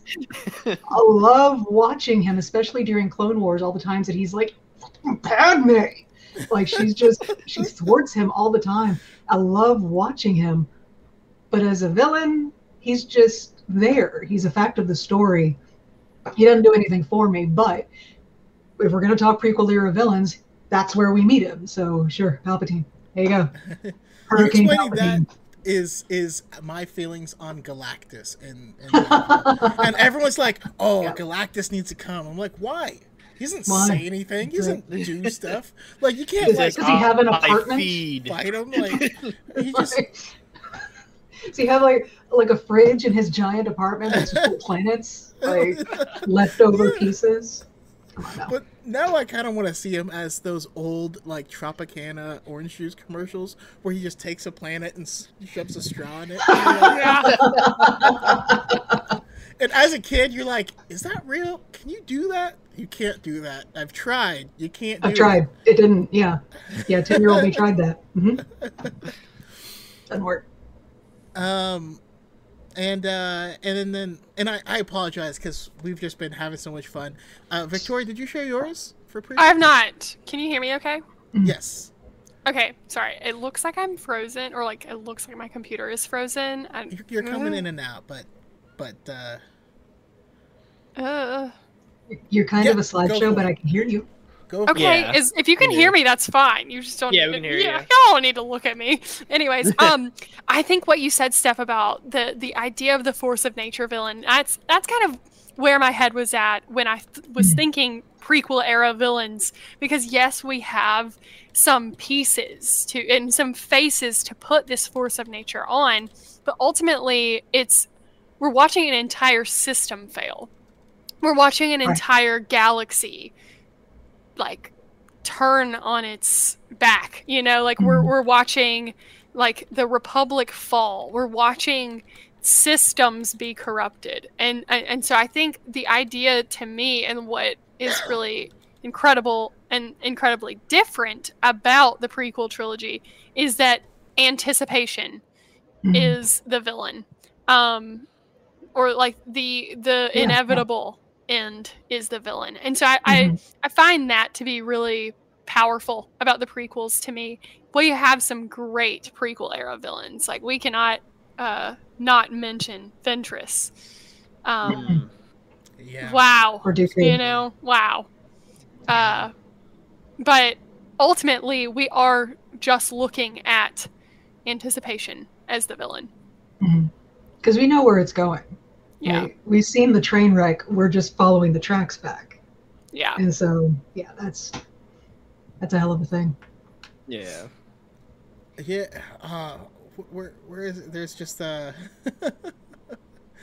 comment that made me so happy. There we go. My buddy Isaac Church. He says, I mean, let's be honest. The greatest villains of the prequels are the Trade Federation. With a winky face. And I was like, otherwise known as very busy Japanese businessmen. And you're like, yeah, they were kind of ridiculous in a lot of ways, but they still make me laugh. No, Asajj Ventress. I mean, you already said that you plan to read Dark Disciple at some point. Oh yeah. I'm I currently love reading it. Ventress. Yeah, it's good. It's good. Don't spoil it, but it's good. It's really good. when people say, I don't know where to start reading, Dark Disciple's always in the conversation of like, this is one of the great places to, and because it's legitimately a Clone Wars arc that just got turned into a novel and released that way. Yeah, it's so good. You're gonna love. Also, Steph, I know we've brought this up a couple times, but Lost Stars. From what you've said during this, I'm gonna need you to read Lost Stars. Like, Yeah. What is Lost Stars? Is it a comic? Is it a novel? What is it? It's a novel. It's a novel, and it is it's kind of a love story, in a way. It's star-crossed lovers on both sides of the conflict, but it takes place in the backdrop of the entire original trilogy. So you get people who were on the Death Star when it blew up Alderaan.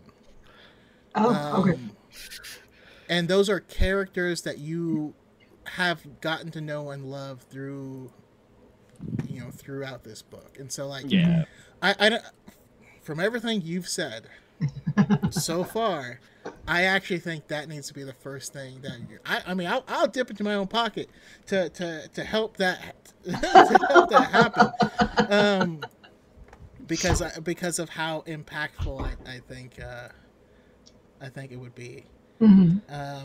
I always say, like, Lost Stars is to this day the only piece of Star Wars content that ever make me bawl my eyes out cry. Like, I was sobbing when I was done that book. It's such a good read, but it hurts in the best way. Nice. I started a Star Wars book club largely because I needed more people to read Lost Stars. Oh no! So that was the first book we went through, and we've gone through everything else. I just want more people to be reading. It's like the Star Wars Eat, Pray, Love. Star Wars The Secret. If you see Claudia Gray as the author, it's gonna be great. Just her character work is incredible. All right. Anyways, all right. Oh, and that boy Steve brings out Lost Stars is also a manga. They did make a manga. It's kind of abridged. Like, you get less of the side characters in it. I love to hate me some Nashville Wind Rider. Let's see here. Jedi Connor, my boy Connor here. Crosshairs is in that gray area, but I love him. I think Crosshairs was an awesome villain to have. Absolutely great. He had the great "Join Me" speech too, which that's another great thing you need for a Star Wars. But you need a great "Join Me" speech. "Join Me" speeches are a staple of Star Wars villains, and his was fantastic. Just speaking to his brother, like, "Hey, like we're brothers. Like you left me, but I'm giving you a chance to make it right. Join me." It's like, man, I did not expect to walk away from that show loving Crosshair more than anybody, but I do. I really do. Well, can you give Tech a bone? Just toss him a bone. Just what, like he did in the last episode. He gets enough bones. Have you seen the simping? Yeah, he's got enough bones. He doesn't need it from me. He's good. Okay, but let's be honest. Hauser got a lot more simping. He was in 2 episodes. Did you see the hair and scars? Did you see the hair? Did you see the Rex-like integrity? Did you see the competency? I'm not saying it was wrong. I'm not saying I disagree. First-class fade. I loved that. Oh. Hey, you know who we forgot to mention from the prequel era? Dooku. Yeah, absolutely. Dooku. We meet him in Attack of the Clones. And holy shit, Count Dooku. Christopher Lee used to be a Jedi. Now he's Christopher Lee, who could convince me to do anything with that voice. Oh, Count Dooku. I mean, my favorite Dooku line of all time has to be when him, Obi-Wan, and Anakin are captured and they're chained together, and there's like, he's too elderly. He may not be able to keep up, and he's just like, if we weren't chained together, I would kill you. I'd kill you both if I did not have to drag your bodies. Exactly. Like, he's delightful. He was great from the Tartakovsky Clone Wars, where we first meet him in Ventress, where he throws a bunch of mercenaries in a pit and makes them fight it out. That's a Dooku go-to maneuver. He does that a lot, where he's like, compete for my affections, go. But he's such an aristocrat. I think he just expects people to do that for him. And I'm on board. Sure. Who do I need to fight? And for me, you'll get there. In Dark Disciple, he has such an amazing speech to the Separatists, where he's like talking about how corrupt the Republic is and how amazing the Separatists are. And he's like, they send these people. You guys don't even have to fight. Like we're handling it for you. And like with robots. This whole speech, it's really good. Yeah. He's got to be a factor in Dark Disciple because the whole Ventress thing. Just like the concept of Dooku too, that like it's Yoda's Padawan and that like Bell. It's like what, like Yoda's student, who had fallen to the dark side. Like what? It's like you hear that, you're like, yeah, you're like what?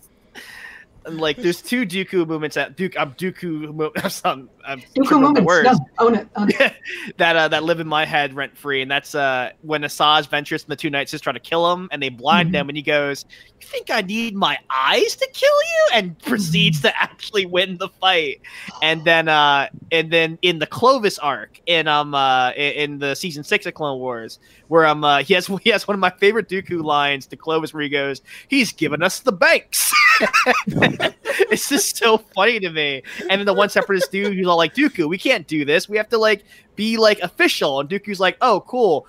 Force grabs Padme and forces her to shoot the Separatist dude. Like, oh no, war crimes. Back to my plans. really, really comfortable with war crimes, though. So. I mean, in that vein, we should have mentioned Chopper in the last section. But Chopper. Chaotic neutral, that one. He's, again, a force of nature. Also, Anakin's villainous tendencies in the prequel, in specifically in the Clone Wars, really did get, like, when he's a Jedi, he's one of the most powerful Jedi ever, and he's like been through countless battles and stuff, and we just see him just punching a finance bro, like, with his metal arm, and you're like, yeah. Come on, toxic, man, toxic, like, boy. yeah. Oh, Anakin. Space Pajamas Dooku. Yeah, shout out to Space Pajamas. They look so comfortable and fancy. Mhm. Should we also bring up the four-armed boy, General Grievous? We haven't talked about Grievous at all. Probably one of the more popular villains of the prequels. I would love to get background on Grievous. Like, I would love it, like something in the style of anime where we see like a great warrior who doesn't have the Force and he can never attain that level of power, and so he's forever trying to obtain it. But from what we got, was nothing for me. Fair enough. No. Like I can imagine a really cool backstory. I just didn't get anything that tells me. There's been a couple of times on our show we've talked about Grievous in a less than flattering way, pointing out the fact that he has a tendency to pick a fight and then get limbs chopped off, scuttle away from the fight, jump in an escape pod, and leave. Like, that's his whole bag. It's every time, and that's on the writers, sure, but there are some people who just love Grievous, and they do not appreciate our content. Oh my! It's adorable.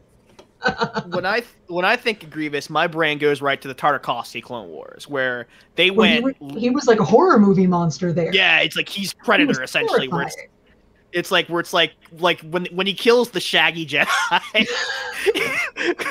like it's just silent. Yeah, it's silent. You don't hear anything. You're like, what's happening? Like, what's going on? Then like Shaggy breaks, runs out, and just gets stomped in the face by Grievous, and then Grievous proceeds to fight Shakti, Ayla Secura, and Ki-Adi-Mundi, and wins. Yeah. You're like, what? Who is this guy? Where did that guy go? Hey, never see him again. He would have ended the movie real quick if that's what we got. Like, there is no longer Star Wars. I don't really see Grievous as a villain. I see Grievous much the way I see Boba Fett. He's a blunt instrument. He's a tool. He is being used by villains. At best, he's a henchman, a very skilled henchman, perhaps with a capital H henchman, but he's a henchman. So I imagine you weren't too happy with the Massacre episode in Clone Wars. Really? Yeah, no. Okay. I wasn't. I just want to do a quick shout out before we move on to the sequels, but to the greatest chaotic neutral character of all time, Mr. Hondo Ohnaka. Oh my God! Is he one chaotic of my favorite neutral, or is he true neutral, or is he neutral good? I think he has a whole character arc of being the boss of the gang, and then later being on his own and being like, I used to know the Jedi. Yeah. He was one of my best friends. I think we were friends. And you're like, he thinks they were friends. He does. He really does. Oh my God! Like, what? That time I kidnapped him and stuff. Like, we got to know each other, right? Like, we spent such quality time together. What do you think the odds are that he'll show up in Kenobi? I need it. I need it. See, I think he'll show up in Ahsoka. I need him in every show. Every show is improved by the presence of Hondo Ohnaka. You need to bring him in. Love him. I'm about to do a what if. I'm gonna do some what ifs on my YouTube here, and one of them is what if when they walked into the canteen on Tatooine, it was Hondo Ohnaka there. Instead of Han, or if they were both there, and then I have a really dorky story involving Hondo when I went to Galaxy's Edge. I got on Smuggler's Run, and my family kind of went, look, we're not really in Star Wars. This is your thing. We're just gonna let you like roam around. I'm like, awesome. First place I went to was Smuggler's Run, and I go in the singles riders line, and I get to the thing where Hondo briefs you, and the group's already there, and they're listening to Hondo's briefing. I walk in, I literally yell, "Oh my God, it's Hondo!" And everyone's just like silent, just like, we don't know who this character is. And I'm like, no, it's Hondo. That is the correct reaction. This effort is no longer profitable. My favorite line though is when they're going to get the cargo off of that ship that's about to be absorbed into the sun, and it's like, yeah, the Empire like isn't gonna do it, and they're like, but we will. Like, why? It's like, because we are desperate. He always has a you good have one any for more? the rousing speech. You have any more thoughts on Hondo, Victoria? I feel like Victoria hasn't been able to say about Hondo. Oh no, I love hearing you guys chat about Hondo. He is so funny. He's the best. But yeah, I had a similar reaction when I went to Galaxy's Edge. I was like, oh my gosh, look at this. Yeah. Also, Okay. brief shout out. Next week, my episode will be about Galaxy's Edge. So Ooh. I've never been there myself, actually, but we're gonna uncover a lot of the nuggets and secrets, and it's a topic I've been wanting. I know someone who practically lives there. So. And that someone is going to be coming on. So Yeah. we're gonna get the other half of the Dark Side Divas on here, and it's gonna be really exciting. We're pirates. We don't even know what that means. So, Jim Cummings was such a big part of. Oh my I God. loved Darkwing Duck more than anything for such a long time, and like Jim Cummings was just in everything growing up. He is every voice that has been in everybody's childhood. He's Winnie the Pooh. He's Yeah. Pete the Cat. He's everywhere. I love that guy. Like, he deserves every bit of every job that he's ever gotten. He's so damn good. Absolutely. All right, so we finally move on to the sequel era, which, unlike the prequels and the originals, we haven't gotten a whole lot of outside media and things to build up more characters. But we still have some really interesting people. I'm curious on your thoughts of them. I'm sure we'll a lot talk about the same people, but there's nothing wrong with that. I'm gonna go to I'll go to Victoria first on this one. Sequel era villains. What do you guys think? Okay. You know, I'm sorry. Let me before that say since we are starting to get closer running out of time, I'm gonna merge the next two things together. Okay. And I think it works. Like sequel era villains. Obviously, Kylo Ren was one of the biggest. So I want to add your guys' thoughts on redemption arcs. Oh man. And you know, should they happen? Should people be redeemed? Should they not? Should they just be redeemed and then die so they don't have to face the consequences of the hordes of people that they've murdered? Just curious on their general thoughts. Victoria? No, okay. I want to bring up some. I love that Kylo Ren does a similar arc to Anakin in that he's not good at being a villain. He's really not. And he is floundering and figuring it out, trying to be Darth Vader until he realizes who he can be alone and by himself. And so you see a lot of identity struggle in him as well, and that's something I relate to a lot. And so I think Kylo Ren has, if you're trying to make him Darth Vader, he is a failure. But if you're trying to make him a unique and beautiful villain in his own right that is very poetically written, he's excellent. And so I think that's a really important vantage point. I loved Hux so much. I don't believe he's dead. I don't believe he's dead. He's had to have a bulletproof vest on. No. Yeah. Tiny little weasels like that never die. Ever. Right.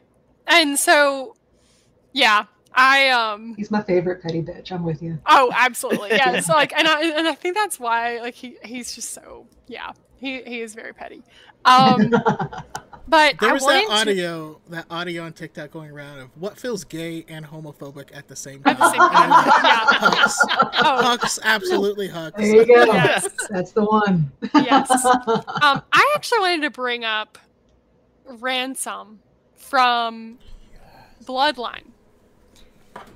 I found him very intriguing, and I know it's interesting that I'm bringing him up as a villain. So I'm sorry, but I piqued my thought. interest. Okay, so in the book Bloodline, we find Ransom as someone that opposes Leia. then aligns himself with Leia, and I don't want to spoil anything because I want you to read Bloodline. Like, you guys were talking about Lost Stars, you need to read Lost Stars, but read Bloodline. It is Also Claudia exceptional. Gray. Yes, also Claudia Gray. If you love Leia and you want more meat to see how the sequel trilogy happened, because I think that's where my heart was, as far as like, I don't know, like when I saw The Force Awakens, obviously I was thrilled it was Star Wars. I loved every second of it, and I was like jumping out of my seat. But I was like, where am I? Like, I need context of like my setting and like what we were talking about. Like, we haven't had the luxury of expansive media on this. Like, we don't have a sequels Clone Wars yet. We don't have like the extras, like the side items, you know. And so Bloodline is an excellent book for that. So Ransom is an interesting person to consider a villain because he is a collector of Imperial artifacts. And he is like, oh yeah, like the Empire was wrong because they were evil people. And so he blames the system's problem on Darth Vader, on the faces of evil, rather than the system itself. And so I think that that's a really intriguing villain for me. Yeah, I don't want to say too much more. But he's a very intriguing villain, especially as it relates to like current events and like what it means to symbolize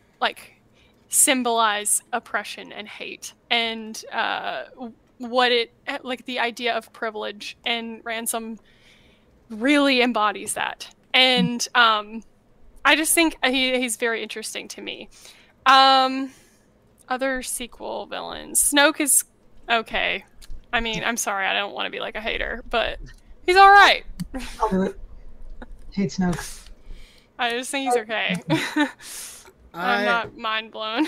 I actually love Snoke, but real quick, I will say, because you know, our little book club, you know, read Bloodline. Now I read it when it came out, but rereading it in the year and time period when we did, and there's these people who were like, oh yeah, the Empire was bad, but there was a lot of good things, that it was just a bad guy at the head of it, and there was a lot of good, and then there was like shops and stuff that were selling old Imperial, you know, insignias and stuff, people flying Imperial flags, because this is, you know, art 30, imitating 35 life. years ago.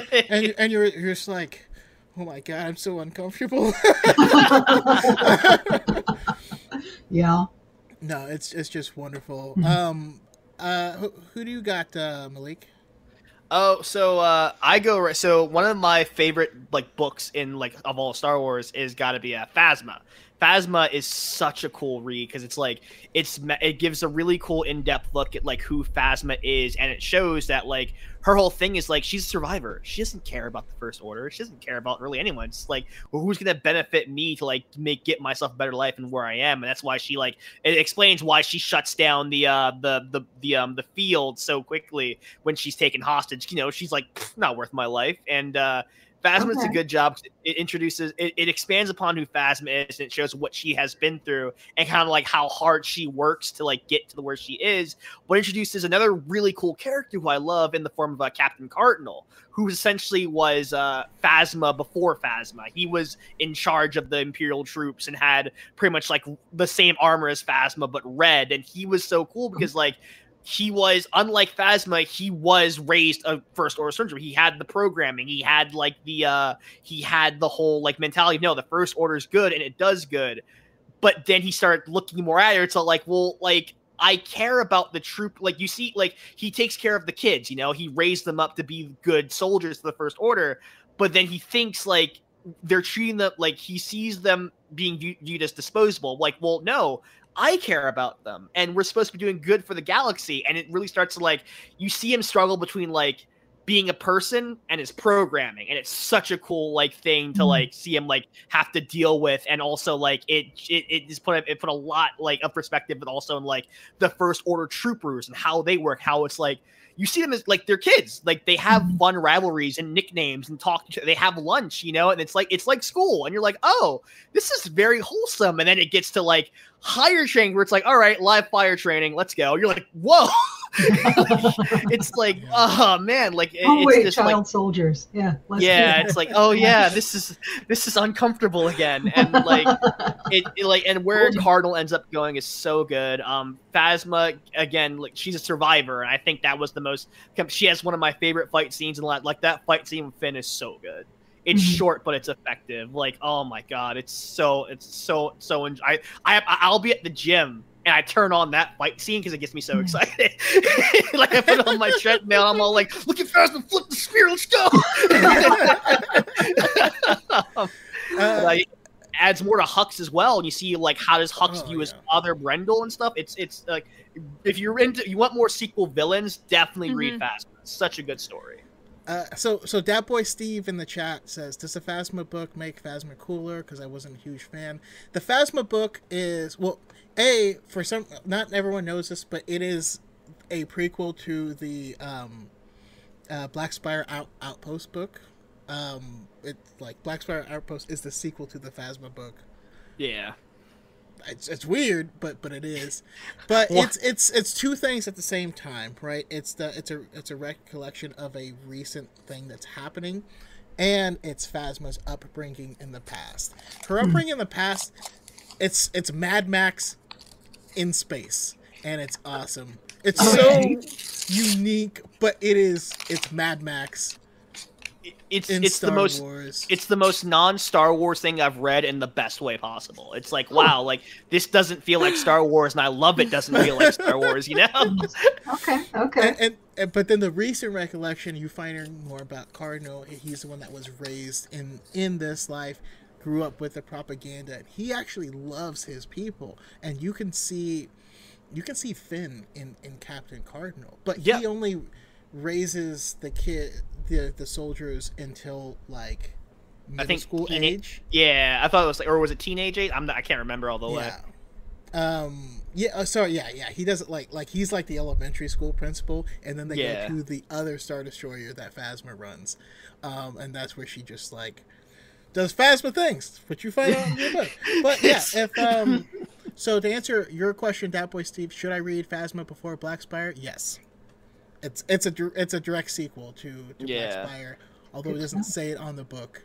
I know lots of people that read it. I know some editions of Black Spire actually has a short story, which actually wraps up some character arcs from Phasma that not all editions have. I must find that.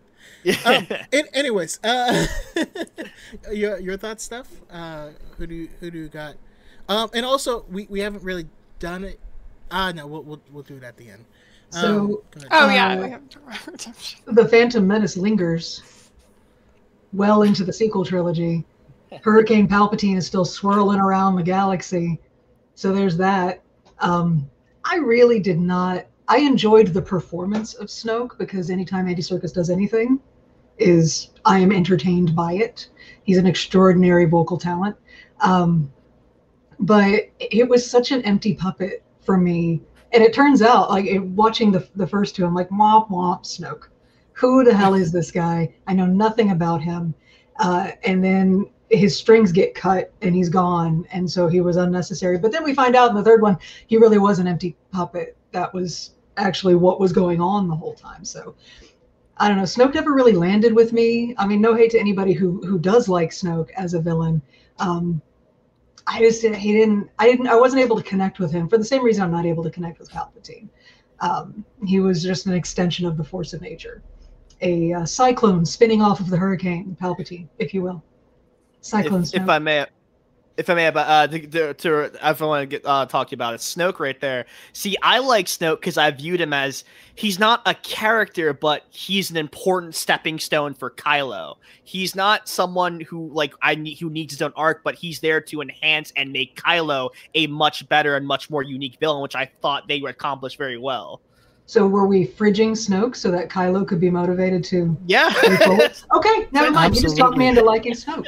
No, Yeah, I mean, for once we're fridging a male character. Love it. Huzzah. Congratulations, Star Wars. It's so progressive.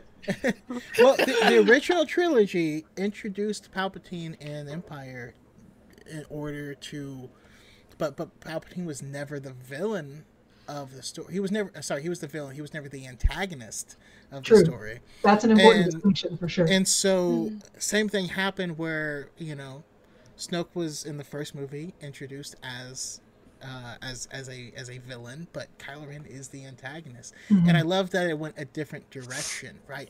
I always wanted to. I mean, I played the Revenge of the Sith video game where like you get the other ending where Anakin kills Obi-Wan and then Palpatine shows up and then he kills Palpatine and you're like, what? I need to know what happens now.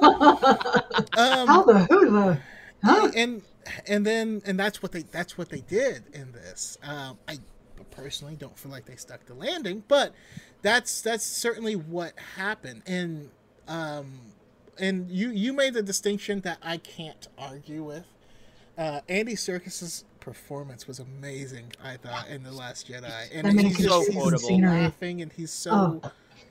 And he's in his golden pajamas, and he just looks like so I'm just like, did we interrupt your bath time? Yeah, I'm so sorry. We can come back when you have pants. Honey, can I get those? And she's like, no. Damn you, woman. But no, that's one of the reasons I like him. As far as Kylo Ren, I loved Kylo Ren's arc where you're seeing this person that has identified with a role and feels they must be this role, but it's not them, and it's almost like they're going through the motions.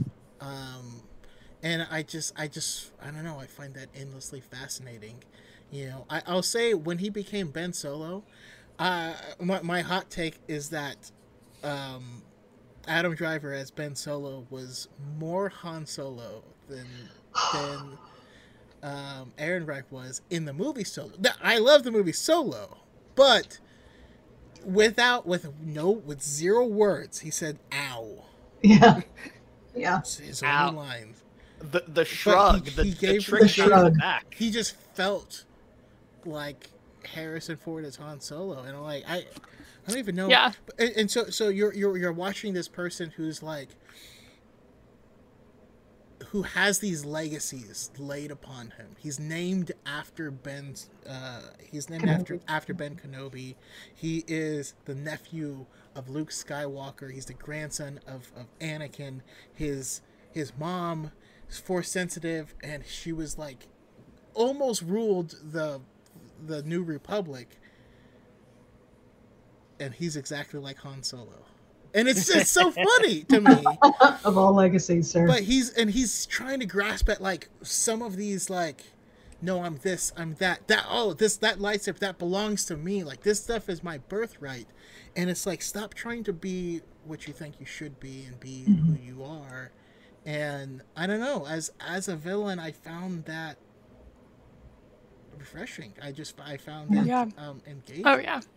How many times do we get a villain who is like having a coming of age crisis story?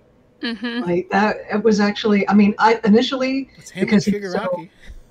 And I was like, initially with Kylo Ren, I was really turned off because he was so goddamn childish. He was so, like, with his tantrums, to the point where stormtroopers would turn the corner and go, oh, you know what? We're going to go back this way. Yep. Supreme Leader's tearing up a room again. We'll send in a droid. But he was really difficult to resonate with. But then I saw an interview with Adam Driver where he was talking about how it was mask work. How even when he didn't have the helmet on, Kylo's face is a mask.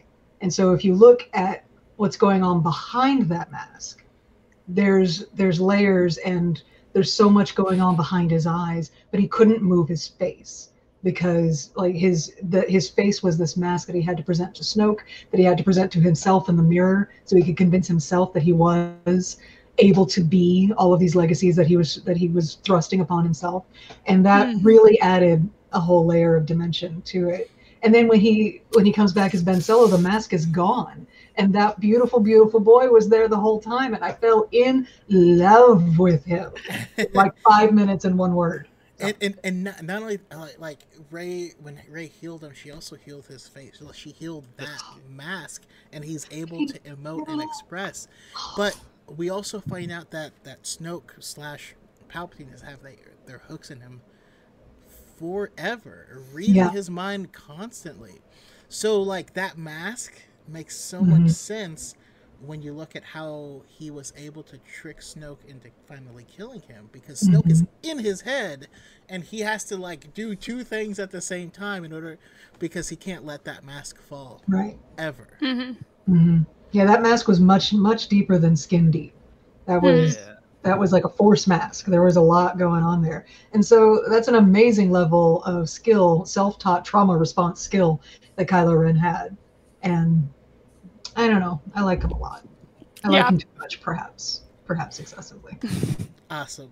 With me? Thank you. Okay. I think one of my favorite aspects of Kylo was always the fact that like he didn't get better by doing what he thought he had to do. He got better by doing his impulses, what he wanted to do. Like going back to the Rise of Kylo Ren, he thinks, all right, I'm going to join the Knights of Ren and I'm just going to be this better dark side person. It's not until like Ren, he faces Ren and kills Ren does he officially like fall. It's who he wants. It's his impulse. He tries to kill Han. He kills Han, and that messes him up. He didn't want to do that. He's like, his inside's being grinded up by the Force now because he's unbalanced. He doesn't like. It's not what he wanted. But now he wanted to kill Snoke. He wanted Snoke dead so he can be with Rey. And when he does that, he gets stronger. I think that was such a cool thing to make it like it's not based on like he's trying to be the edge. Like don't be the edgy. Be like your base impulse of what you want. And I thought that was a really cool way to go with the character. Yeah, it was a trust your instincts thing where he didn't and then he did, and it worked out for him one way or another. Yeah. Yeah. That boy Steve says Kylo Ren tried to be all the legacies when he only needed to be Ben Solo, which is heartbreaking. But it's so true, and it's why I get irritated when people think there was like zero planning involved. Now, granted, I'm a bit extra and read all the books, and I saw all the handwriting on the wall of Palpatine doing stuff and like all this other stuff, and the execution of that portion of it was horrible. It's the worst I've ever seen of anything. I'd rather watch. Reel it in. All right. No, it wasn't. I would rather watch, but I should say like the CGI in the Scorpion King was performed better the first than one. that was released. But that being said, this entire trilogy was about the difference between blood and legacy. You weren't owed a legacy. The mantle's passed down. Not always to children, not always to relatives. Just because you're related doesn't mean that you do you, and maybe someone else deserves it, maybe someone else doesn't. I don't know. There's a lot of stuff that I found really powerful about it, but so this conversation has been a lot of fun. Villains are really fun to talk about. I love all you guys. But we do have to push towards an ending. So we don't just live here now? Oh, okay. What we're gonna do here is we're gonna share our thoughts on redemption arcs in general. And then if you have any closing thoughts, and then let us know where we can find you and your amazing stuff. And so for this, I will start with Victoria first. Yeah. Okay. So my thoughts on the redemption. So I think it's very important to understand the distinction between redemption, atonement, and forgiveness. There's so much complexity in that. So redemption is something that someone does not earn. They just do. And so when we're talking about redemption and people are like, oh yeah, Darth Vader didn't deserve a redemption. Well, you can't deserve a redemption, because a redemption is just a, wow, I am changing. I want to change, or I'm doing this action that is now like taking me onto a path of atonement. Darth Vader did not get that chance. We didn't get to see what an atonement would look like.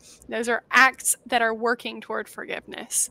Kylo Ren did not get that chance. Ben Solo did not get that chance. And so I don't think we see redemption in Star Wars, except I like to bring up, besides Ventress, I like to bring up Han Solo, because I think we see redemption and atonement from him.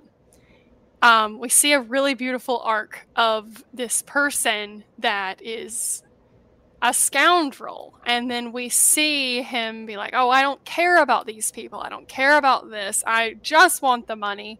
And we see his motives, we see his love, we see his heart change. That's his redemption. And then we see him act within that area of redemption. And so that is his atonement. And we forgive the fact that he is thinking, I don't care about these people, because then he begins to show that he did. And he does. And so I think that's really one of the only places we see redemption and atonement in Star Wars. But redemption is not something anyone can earn. Redemption is just something that exists. And atonement and forgiveness is not for us as audience members to decide, as much as we like to as much as fiction is an avenue for empathy and reflection, we don't get to forgive Darth Vader for blowing up Alderaan. You know what I mean? We don't get to do that. So I think it's a really hard thing to write, because in real life it's hard. So what does it look like in fiction? Because we grapple with that in our own lives, about how to forgive. So I definitely think redemption and atonement are very big distinctions. And the whole camp of Ben Solo didn't deserve redemption, or he's done these terrible things. It's yeah, that's what redemption is. It's saying, I'm not doing that anymore. It's redemption is just a change of heart. I like to tell people Darth Vader had a change of heart arc. He did not have a redemption arc. But yeah, that's my big thoughts on that. But where you can find me rambling on about villains and cosplaying Shigaraki is it's Victoria Y'all on TikTok, Twitter, Instagram. I am Victoria Vader 13 on Twitter, I think, because It's Victoria Y'all was taken by someone I am too anxious to reach out to in their DMs. So, yeah. But yeah, that's me. Awesome. I love it. Absolutely love it. Please follow Victoria. She's just the best. And the cosplay is amazing. You're nice. No, I'm just being real. And so for everyone in the audience, I'm using new broadcast software this time, so I'm not as quick with certain things. With your permission, I would love to show a picture of you and Vader cosplay. It's going to take me a second to pull it up. Yeah. Okay. No, right. I would love that. Yeah, I like to tell this story. It's kind of funny. I had to postpone my wedding 3 times because of the panoramic, and I was really sad one day, and I was like, you know what I'm gonna do? I'm gonna buy a Darth Vader helmet and a banjo. And so those were 2 things I had always wanted. And yeah, we have the banjo here, Darth Vader helmet there. And so that's when I began with my Vader helmet and the Vader Snuggie. Yeah. And so I began cosplay. And the banjo to be used together? I didn't intend that, but it did happen? Did happen a couple times. Excellent. But yeah. Congratulations, as it should be. Thank you. But yeah, good. So the picture's gonna be a little small, and I apologize. We won't see it in the group. Oh no! Here, but in the YouTube, if Is you're it watching right on the now? YouTube, you'll see it there. But here's a shot of her. I pulled this from your YouTube. I'll continue talking because there was a little bit of a delay, but Gotcha. Is it up right now? Because ooh, look at that! Wow. Ooh. I'll pretend. I'll play it off. Wait, where did you? Wait, I don't see. What do we? We're not Yeah, gonna see where it. is it? We're not gonna see it. Okay. Oh. Okay. If you have the YouTube stream up, Mhm. then you will absolutely see it in the YouTube stream. That's I it. was Oh, tempted wow, to that- open the that's stream so awesome. that I could have it going, but I figured that would be like an inception moment, and I would just break my own brain. So. Yeah, I Thank you, tried thank doing you. that. I was like, this is weird. Yeah. You whenever you do that, you have to mute it immediately, otherwise you hear yourself like a The few echo. seconds in the past, and you're just like, "Oh, I can't even talk anymore." I'll send it to y'all individually. Cool. Again, I'll have this more developed in the future, but it's amazing. She does a lot of really cool cosplays for interesting well, villains, and the makeup and stuff is just Very awesome. cool. Oh, thank you. Yeah, I have some Vader analysis videos coming up, so you guys Ooh. look out. Absolutely. I am excited. Brace for impact. It's gonna be great. All right, and how about you, Malik? Oh yeah, so me, so my opinion on like redemption stories is, I they're okay. I understand they have their place in narrative storylines. I'm not the biggest fan of them because I like, I'm a big fan of hero villain rivalries. I like seeing like a hero and villain like have like an arc of just hatred, or or if like we are the bad guy, I'm the bad guy, you're the good guy, and this is why we're opposed. But I do understand that redemption arcs still have their place in narrative storytelling. That being said, in Star Wars, I feel like they're at the core, because when I think about like if someone asks me like what's the one line I feel perfectly encapsulates the entirety of all 9 Skywalker Saga films, and I go to Last Jedi when Luke says to Leia, "No one's ever truly gone." That is like the crux of what I feel like all of Star Wars is about, be it Vader, Kylo, the ones we've lost, the clone brothers, everything. Like, no one's ever truly gone. That's the line I think about with Star Wars. And to think that no matter how deep down in that darkness you are, that you can somehow like reach yourself back up, I just think like that's awesome. Like that's like, I feel like that's mainly what Star Wars is about, family, family, and being the best of yourself that you can be. And and when closing thoughts about Ben Solo, I love the fact that he claims the Solo legacy of pulling the Skywalker's fat out of the fire. Truth. You can find me on TikTok at the Jedi Smark. I just make a bunch of like random videos. I talk about High Republic here and there, and maybe I'll talk about wrestling more here and there because I'm a wrestling nerd. Again, I have a podcast, exclamation point. It's a podcast.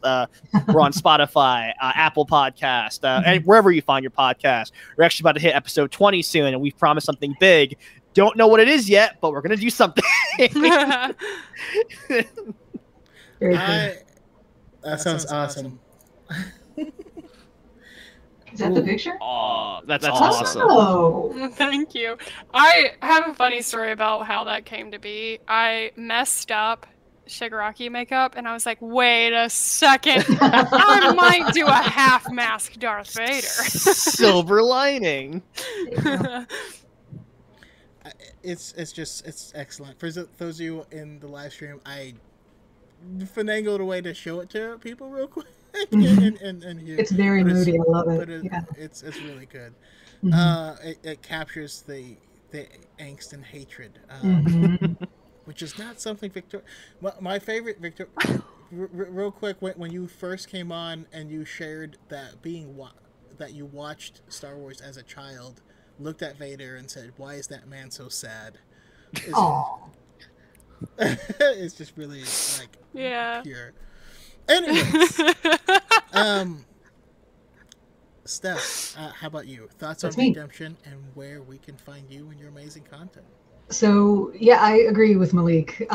Redemption is at the core of Star Wars, and because so Star Wars is always hero, villain, light side, dark side, and in order for, but ultimately the light side is the good, and the story of Star Wars has always been about hope and about pursuing and serving the light side, and in order for the light side to be the good, it has to want to reach out to the dark and to redeem the villains. And so when our villains do get the redemption arc, it is just as much about the heroes accepting the fact that the villain has had a change of heart as it is about the villains having a change of heart.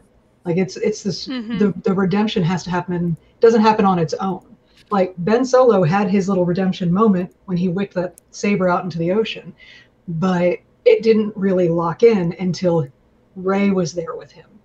And then when you've got the light side there too, then that is when that redemption becomes full. There is another flavor that I thought was really interesting that we got in Rebels when it was Kenobi and Maul. That wasn't redemption for Maul, it was absolution. It was Kenobi taking that burden off him. And without the burden and without the boulder to shove up the hill, Maul dies. But it's the same kind of moment. Like the light side is there to cradle the dark in that moment. And it's just so, that's sort of the heartbeat of Star Wars. And I'm a sucker for a redemption arc. Redeem all the bad guys. Do I want to watch Rey bring Ben Solo home, like in the What If universe where Ben survives and Rey brings him home and is like, this is my new boyfriend, the war criminal.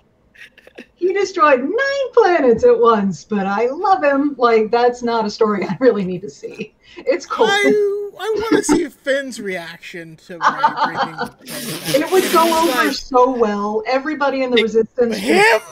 God damn embrace him. Takes off his shirt. Like, see the slash on my back, Rey? You remember that? I think Talk everyone about in this a room villain right origin now story. has a Kylo Ren scar. Like, no. And it's the same with Vader. Like, Vader was terrorizing. He was the boogeyman of the galaxy for, like, ever. He's got an innumerable body count. There's no, go ahead and let him die. Because that's just an exhausting story. Like, you did your moment. You can pass out now. It's fine. It's fine. So I love a redemption story, but I don't actually want to do the hard work of seeing the atonement.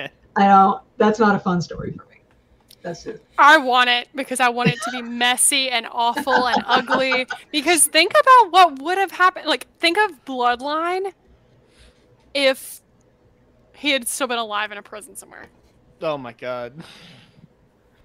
You know, like, I don't know. I like the idea because I feel like it's not done in fiction because we don't know what it looks like. We don't know what atonement truly could look like. And I think that's why. Okay, so I got one too. Another recent cut is Alphabet Squadron. I got that trilogy. I've always wondered what does it look like if someone who does horrible things like that needs that survives. Now, that's not a spoiler because there's a lot of characters in this book. All of them at some point in time have to do something horrible. Chasna Chaddock is one of the greatest written characters of all time, in my opinion. But you get people, you get to a point where they don't die. And you have to watch them live, and it's so much harder. Yeah, like I think people like Zuko is an excellent example. Exactly of, who I was thinking of too. That's my prime example. Hi, Zuko here.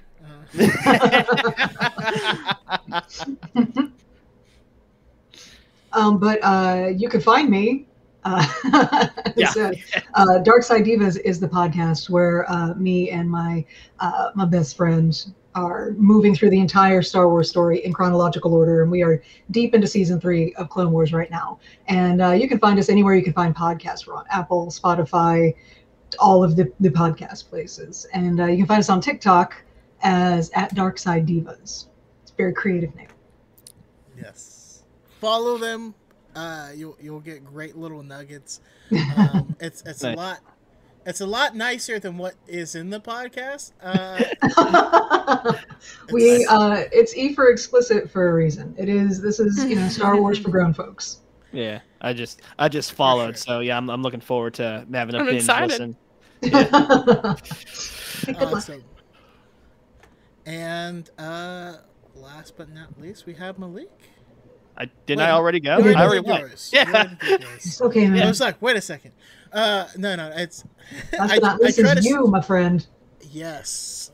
See, I try to start with a different person every single round so that no one takes all the good answers. You know, every now and then someone Fair. like says the thing you want to say, and you're like, okay. And if it keeps happening, you hate them. So I try to avoid that. Nice. We're building bridges here, not walls. Mhm. But yeah, thank you everyone for coming out, everyone in the chat, everyone that's listening, wherever podcasts can be found. I started this because I just want to talk Star Wars with cool people, and I found so many amazing people that want to talk Star Wars, and it's just been the best. Even that boy Steve in the chat saying Dark Side Divas sounds awesome, and Aw. yes, they are. Check them out. Thanks. I'm gonna have the other half to the Dark Side Diva dyad next week, hopefully. Say that 3 times as fast.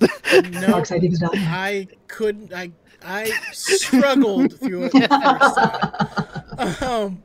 But yeah, this has been amazing. I always appreciate that people are willing to come on and just nerd out with me. It's been a really good time. Yeah. Yeah. Love you guys.